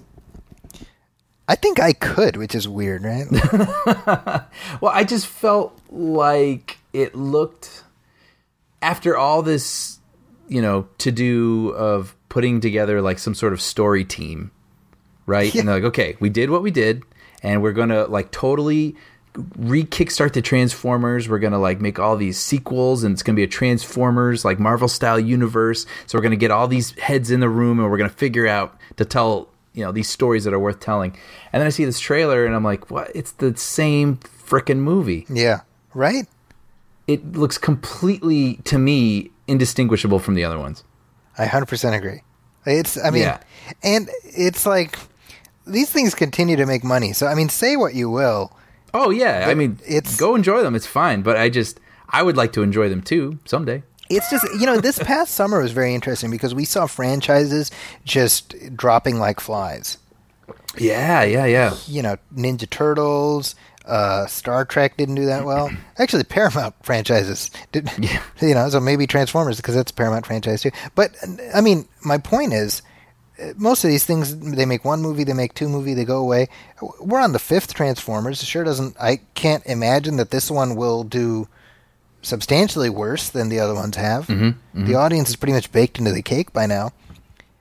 I have no idea what keeps people coming back to this series. And I say this as somebody who loves Transformers. Right. I'm not like, well, this is just the premise is ridiculous. No. I have Transformers toys that my kids play with. I love Transformers. I don't understand how this movie franchise is still going. It's extraordinary to me. And that's it. I have no problem with how they look. I don't have a problem with like the plot being ridiculous. I just can't tell them apart. Like there's no need for me to come back. And that's what I'm saying. Like I want to see a story when I walk out. I'm like, oh, it's because this had been taken away from this character, and so they decided they need to go get it back against all odds, and then they succeeded at the end, and I was happy about it. Like it's easy. Like just make something I can like get into and hold on to and like feel good about, and I don't know. Otherwise, it's just all these robots I can't tell apart, and they're chasing a thing, but none of it matters because it's just about the effects, and that's totally cool. Can I tell you something? What? I think one of the episodes I'm probably most looking forward to is when you and I are going to be discussing this movie. Because it's just we're going to be like Waldorf and Statler from the Muppets. Yeah, I know. Actually, I just realized I feel like I'm like screaming at a wall right now. I don't understand any of this with the noising and the transforming and the thing and the hipping and the hopping. Yeah. Did you see Dunkirk though? It's about history. I will say this: they're talking about doing the Transformers spin-off movies. It's totally fine. The spin-off I would be interested in my opinion, is like if you want to do the origin of the Transformers. Or even like let's narrow in the origin of Optimus Prime. How did he become leader of the Autobots? That's kind of interesting if you want to go down that road. But they're like, oh, we're going to do a Bumblebee spinoff. And I'm like, I want to tell them, like, listen, how much is this going to cost? Like $100 million? Let me tell you how to save $100 million. Don't make this movie. Yeah, I want to see another filmmaker make these movies. That too, sure. With respect to Michael Bay, by the way, he does what he does, and that's great. But I'm ready for another vision with these. But the problem though to that point is that any other filmmaker is still beholden to how he has defined this universe. It's so funny because I'm like, who cares? But obviously, billions worth of dollars of people care. So yeah, we should be running the studios. That's what I'm saying. We would not spend money on a Bumblebee spinoff. I can assure you of that. Paramount, if you're hiring, here's me and Brian's pitch for the job.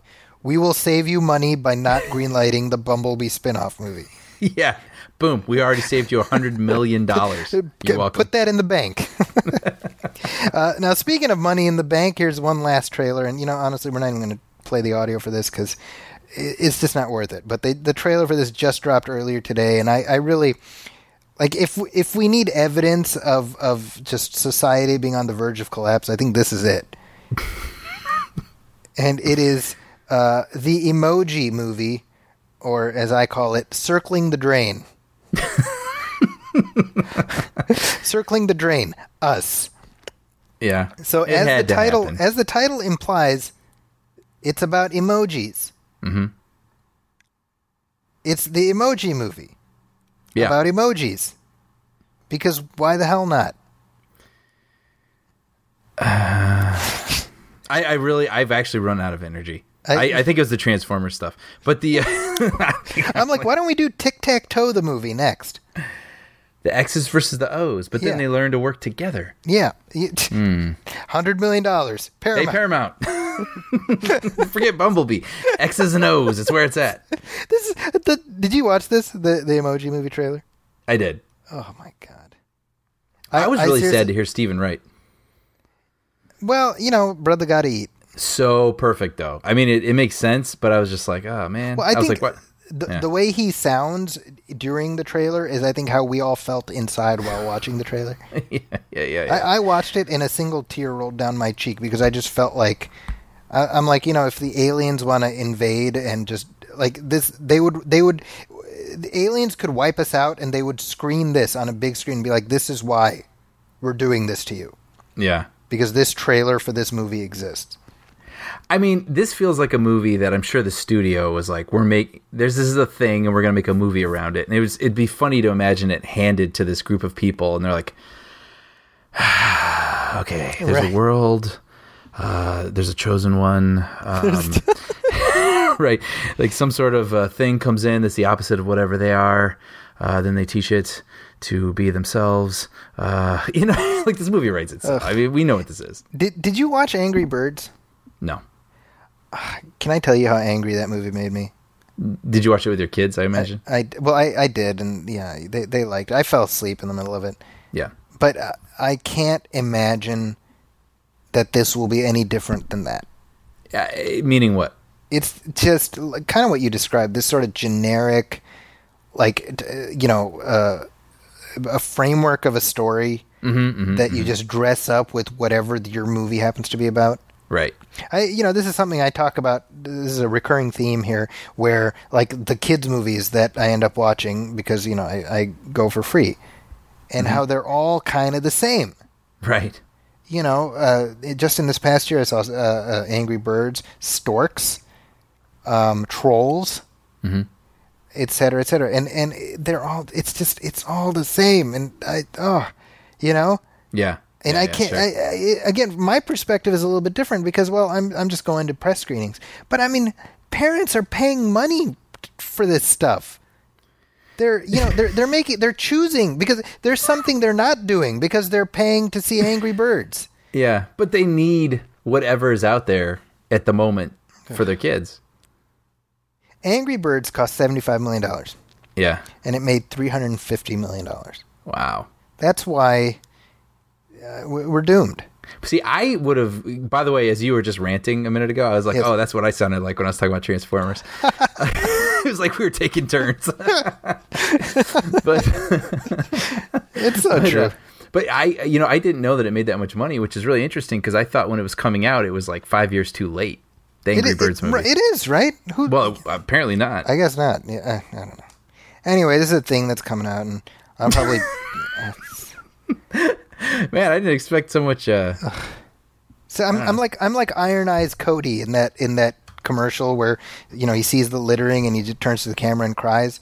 Yeah, that was me watching the trailer for this. I'm just like it's over. Let the apes take over. We had a good run.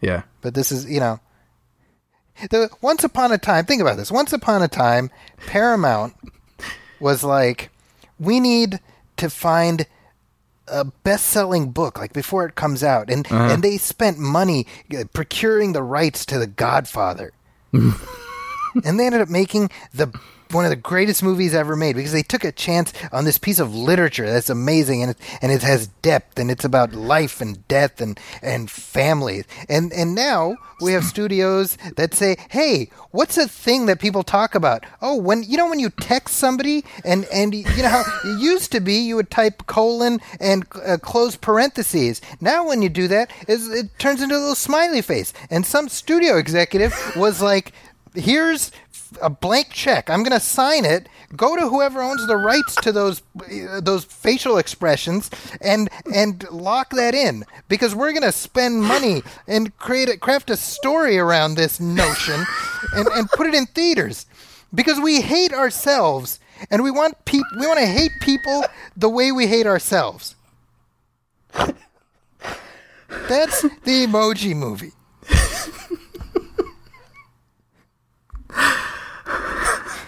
Tears.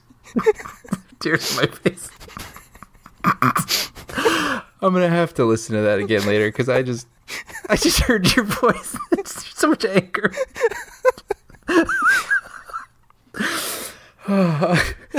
Okay. It's really upsetting. Dude, we have to see it now. We kind of do now, right? Because if it turns out to be amazing, I'm going to feel like a piece of shit. If it turns out to be the Lego Movie or something, you know. Dude, would that be hilarious? You know what? It's right now. It's Tuesday, December 20th at 10:46 p.m. Pacific time. If the Emoji Movie is anything but computer generated garbage, then you can call me out on it. I think I'm safe in saying it will be god awful. Who's putting it out? What studio is that? Is that Sony? I feel like it should be Sony, right? Seems like something Sony. Sorry, Sony. Yeah, I guess we're not applying for a job with them. I think it is. It is being put out by, I don't know. Wait. I'm willing to bet. TJ Miller, James Corden. It is Sony. Holy crap. Yeah. Did you just guess that? Yeah, it was a guess. It felt like a Sony movie. I'm sorry, Sony. It's Sony. Sony's had a bad couple years, and those couple years will continue. What has this guy written? I'm just looking at the movies these guys have written. I haven't even heard of this. Men at Work TV series. Hard Times of R.J. Berger. That sounds familiar. Roommates. Sounds like a Fox show. Anyway, whatever.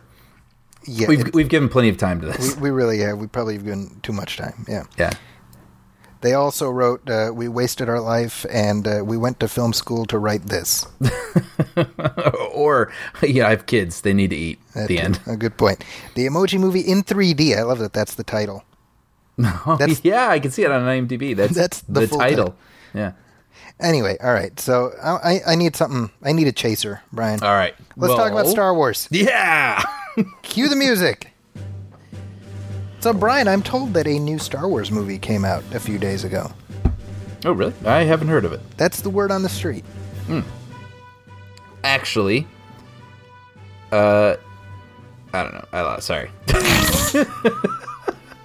It's not even that late. Jeez, we just kind of gave up. I think Emoji just kind of threw off our mojo a little bit.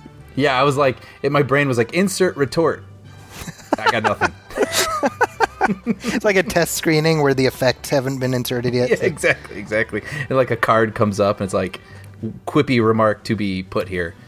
Well, I mean, one of the things we talked about when we discussed Rogue One was the idea that gradually, probably over the next several weeks and months, we'll start learning about what was intended versus what the reshoots did in terms of changing the structure of the film. That's one of those things, especially with a movie this big. You always think, man, I'd really love to know what the changes were, especially when we know there were changes, but we probably won't. Like, it seems like it'll be like closely guarded. But even, I remember with the Kingdom of the Crystal Skull, when that came out, I was like, man, what was that other version that they didn't make, the Frank Darabont script? Right. And sure enough, I mean, I think I read that before the movie even came out. Yeah. Like, somehow these things find a way. That's the Saucerman script, I think, right? There was the Saucerman, and I think there was one other one, actually. So Darabont wrote two? I think he wrote another one, because the Saucerman was before his. I'm fairly certain. Didn't Shyamalan write one, too? He was involved with that. I don't know if he ever did a draft. Maybe he did. I'm not sure, but I forgot about that. Yeah. But sure enough, I mean, the day after Rogue One comes out, you're already not only seeing people do pretty good analysis, but also Gareth Edwards himself has confirmed that the ending was changed. Now, well, what he said, I think this is important because I think some of this is getting lost. He said that his original plan for the ending was one thing, but the ending, they never filmed that ending. True. That's a good clarification. And I guess we should probably mention we're getting the spoilers for Rogue One here. This is, if you haven't seen Rogue One, you should, we're going to spoil the we're going to discuss the ending. So this is interesting because we talked about this when we discussed the movie, but he did not plan to kill off Jyn and Cassian. Right. Because go ahead. In making a Disney film, exactly, he felt that he couldn't. Isn't that interesting? He thought they wouldn't allow it, yeah. Which is, we all thought that.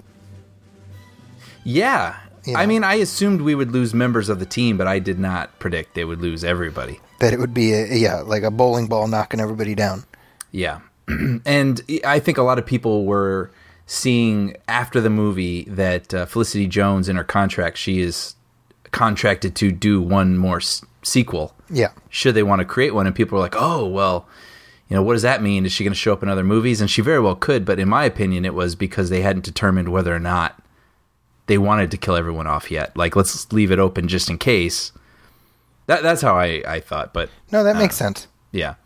That makes sense. I think, but if they do have an option on her, I still say, if they can find a way to work her into Han Solo in a kind of fun way that's not, like, hitting you over the head, that might be kind of fun, Yeah. To somehow...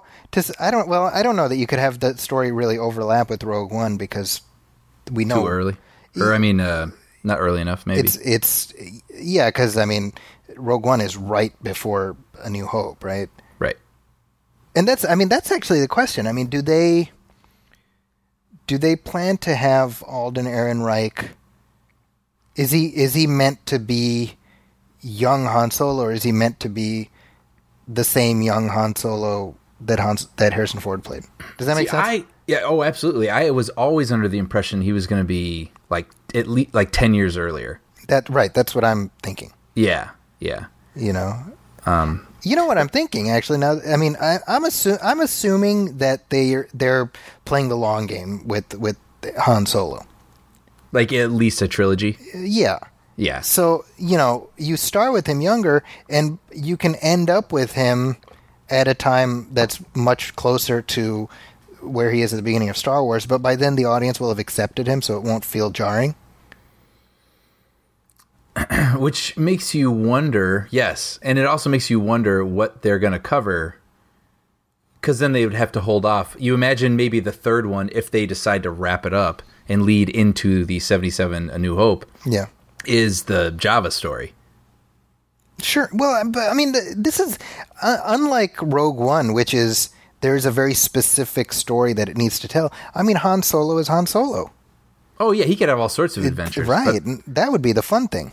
Yeah. So I hope that my point is I hope they, like you said, okay, so you have the Jabba thing happen at some point, but I hope they don't feel beholden to depict things that were alluded to before. I would rather just have a bunch of new adventures that are just brand new. I agree. Even though you have to imagine that the first one's going to touch on the Kessel Run or something. Sure, we'll get the Kessel Run, we get him getting the Millennium Falcon, and we get him meeting Chewie. Right. Those I'm fairly certain those plot points will be covered. But beyond that, so that's okay. That's movie 1. That's Han Solo: The Origin. Mm-hmm. But movie 2, hey, Han Solo's adventures in the this system, the Temple of Doom. Yes, yeah. Where he's trying to get a crystal skull, and Yeah, right. I think that's the smart thing to do. It doesn't even need to be a trilogy if they're smart about it. If people take to Alden Ehrenreich, you could get a bunch of. People love Han Solo, and if people like him as the character, oh yeah, who's to say? Yeah. It can be Fate of the Han Solo. Oh God. Okay. Anyway, so speaking of bringing back old characters, obviously in Rogue One there was also the use of CGI creation for Peter Cushing and a young Princess Leia. Mm-hmm. Yeah, which was a surprise, I think, to a lot of people. And then you imagined that they were an actor on set, but then they just completely, swapped out their head for a whole animated sort of thing, but it turns out that it wasn't exactly the case from what I've been reading today. There was actually an actress on set. It was, I'm going to have a hard time with this name, but Ingvild Delia, right? Delia? Anyway. Yes. She hasn't been in a lot of things, a lot of shorts and whatnot, but who knows where this will lead. But anyway, she was there on set as Princess Leia, but what they did was they kept her eyeballs and her mouth, and they put digital prosthetics over everything else, which I found very interesting. Because I think a lot of people were complaining about the uncanny valley effect. Yeah. With the eyeballs with Carrie Fisher and Tarkin, which I kind of recall myself too. So I don't know. I kind of want to see it again in light of this. I saw a couple GIFs and things that were online today, but there's still, even with Carrie Fisher, I thought her mouth seemed a little weird in my memory. Yeah. Which is funny if it was a real mouth. I don't know. It's almost like a Clutch Cargo type thing. If you remember when Conan O'Brien used to do that, remember? Oh, yeah. Oh, that's funny. So I don't know. It's interesting because some people were saying, why not just get actors and put makeup on them? Sure. And in a way they did in a very new sort of medium. Yeah. Right. So I don't know. It's digital prosthetics. Mm-hmm. It's when you think about it, and without getting into the efficacy of these specific things, how is it that much different than, Andy Serkis playing an ape? It's funny, and I thought of that very thing because of the Planet of the Apes trailer. Yeah. And I think the thing is we know those apes don't look real. Sure. But they're something different, and we can accept different mannerisms from them. But when you're trying to recreate something as nuanced as a human face, where sometimes people's temples have a pulse, and sometimes a cheek twitches for no reason, and you know what I mean? We can notice when things aren't natural, they're programmed, especially with a human face. So I think there's still probably a long way to go before completely fooling everyone. But at the same time, a lot of people than you were think, fooled. Though.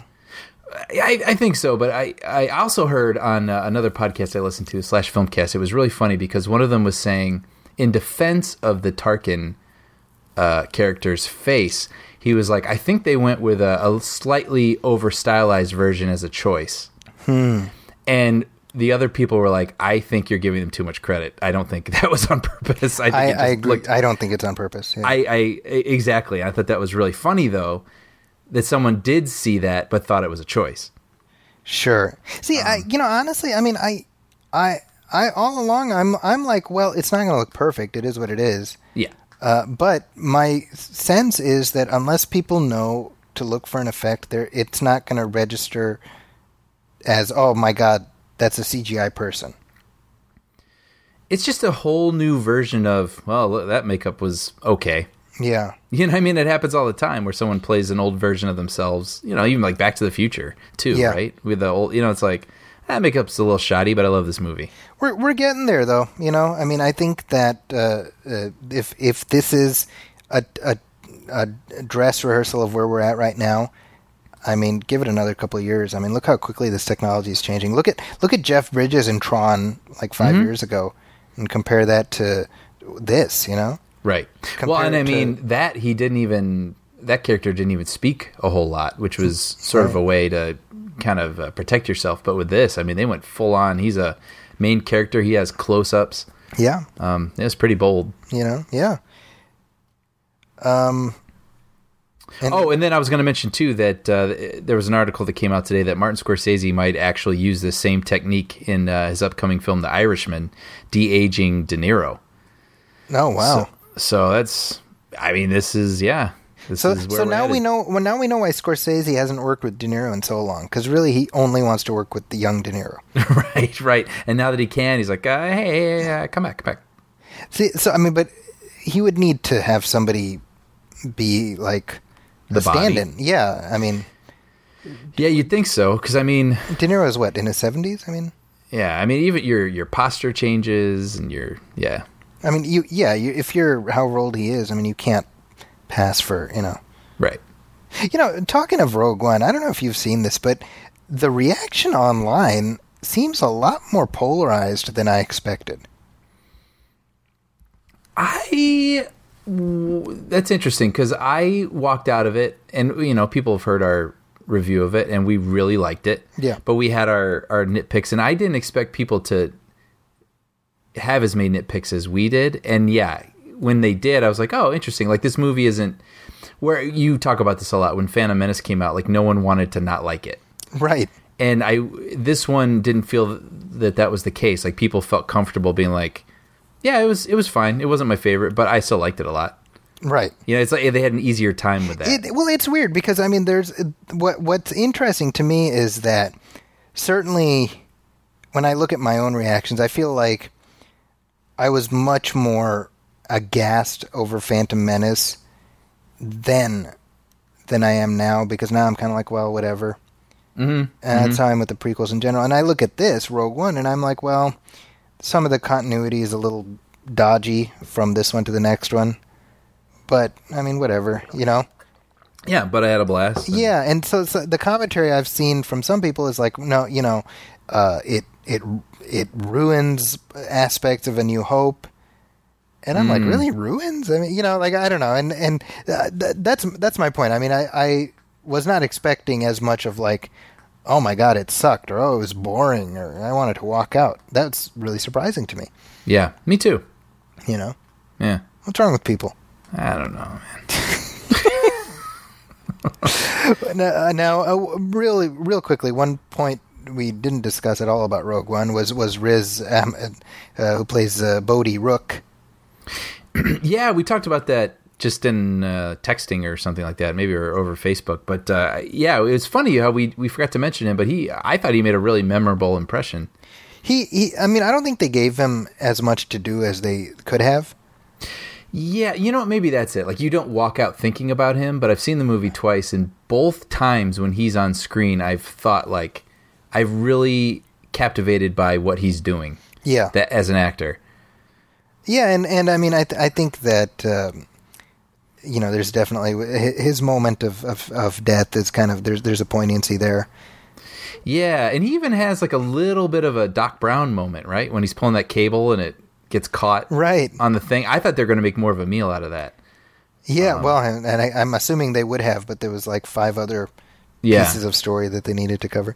Yeah. I will say, though, just in general, I mean, Riz Ahmed is a really talented actor, and he posted a thing on Instagram the other day about how he was a little kid who went to see The Empire Strikes Back, and he drew little pictures of Luke Skywalker and Darth Vader, and he found those drawings. Oh, funny! And he pulled them out, and he wrote about just being on the Jimmy Fallon show a few weeks ago, and this and that, and sort of seeing where his life has taken him, and how back then he's drawing pictures of Luke Skywalker and whatnot, and then now he's in this universe.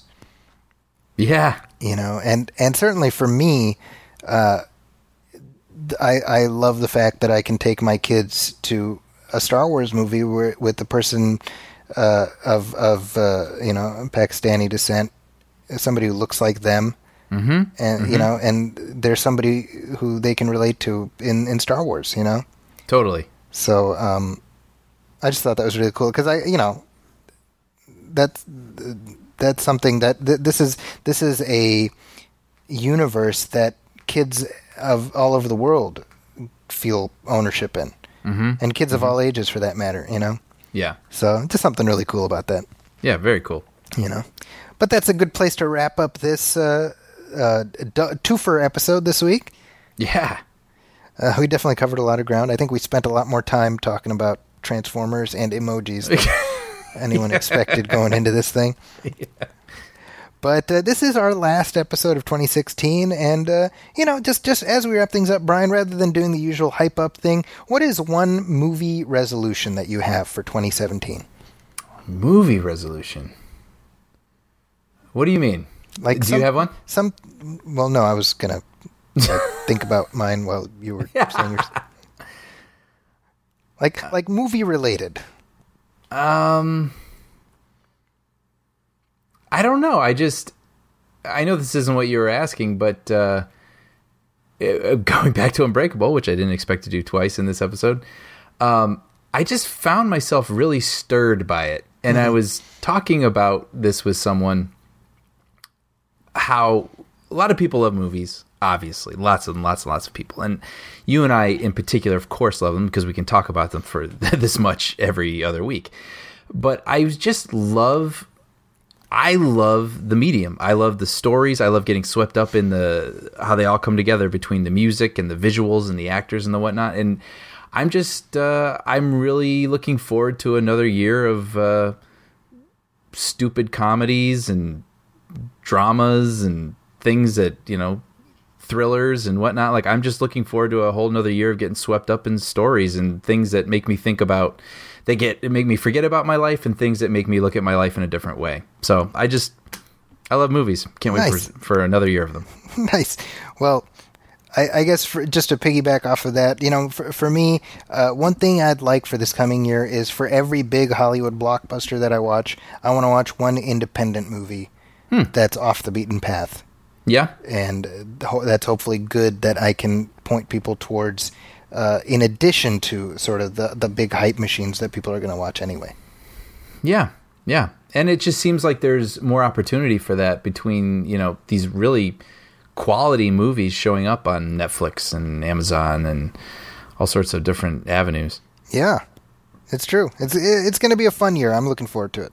Yeah. But we'll be back in 2 weeks with our best of 2016 episode. Woot! So it's all ready, So be putting your list together, Brian. I'm already working on mine. Yep, same. But as we wrap things up, if you want to reach out to us here at the Movie Film Show, you can email us, moviefilmpodcast@gmail.com. You can also hit like on our Facebook page, facebook.com/moviefilmpodcast. If you're looking for me, you can find me on Twitter at Zaki's Corner. That's also my website, zakiscorner.com. And that's also my Instagram handle. You can find my movie reviews at Huffington Post. And the Movie Film Podcast goes up there. And also the Nostalgia Theater Show. Look for the next Nostalgia Theater Show will feature my guest Zara Norbuck, and we'll be talking about the 30th anniversary of Stand By Me. So looking back fondly on one of our favorite movies. But with that, that's 2016. That's a wrap on 2016. But we'll be back in 2017 for episode 110. And until then, my name is Zaki Hassan, and on behalf of my co-host, Brian Hall, this is the Movie Film Podcast. We'll see you in 2 weeks. Welcome, friends, it's the Movie Film Podcast. Enjoy the show.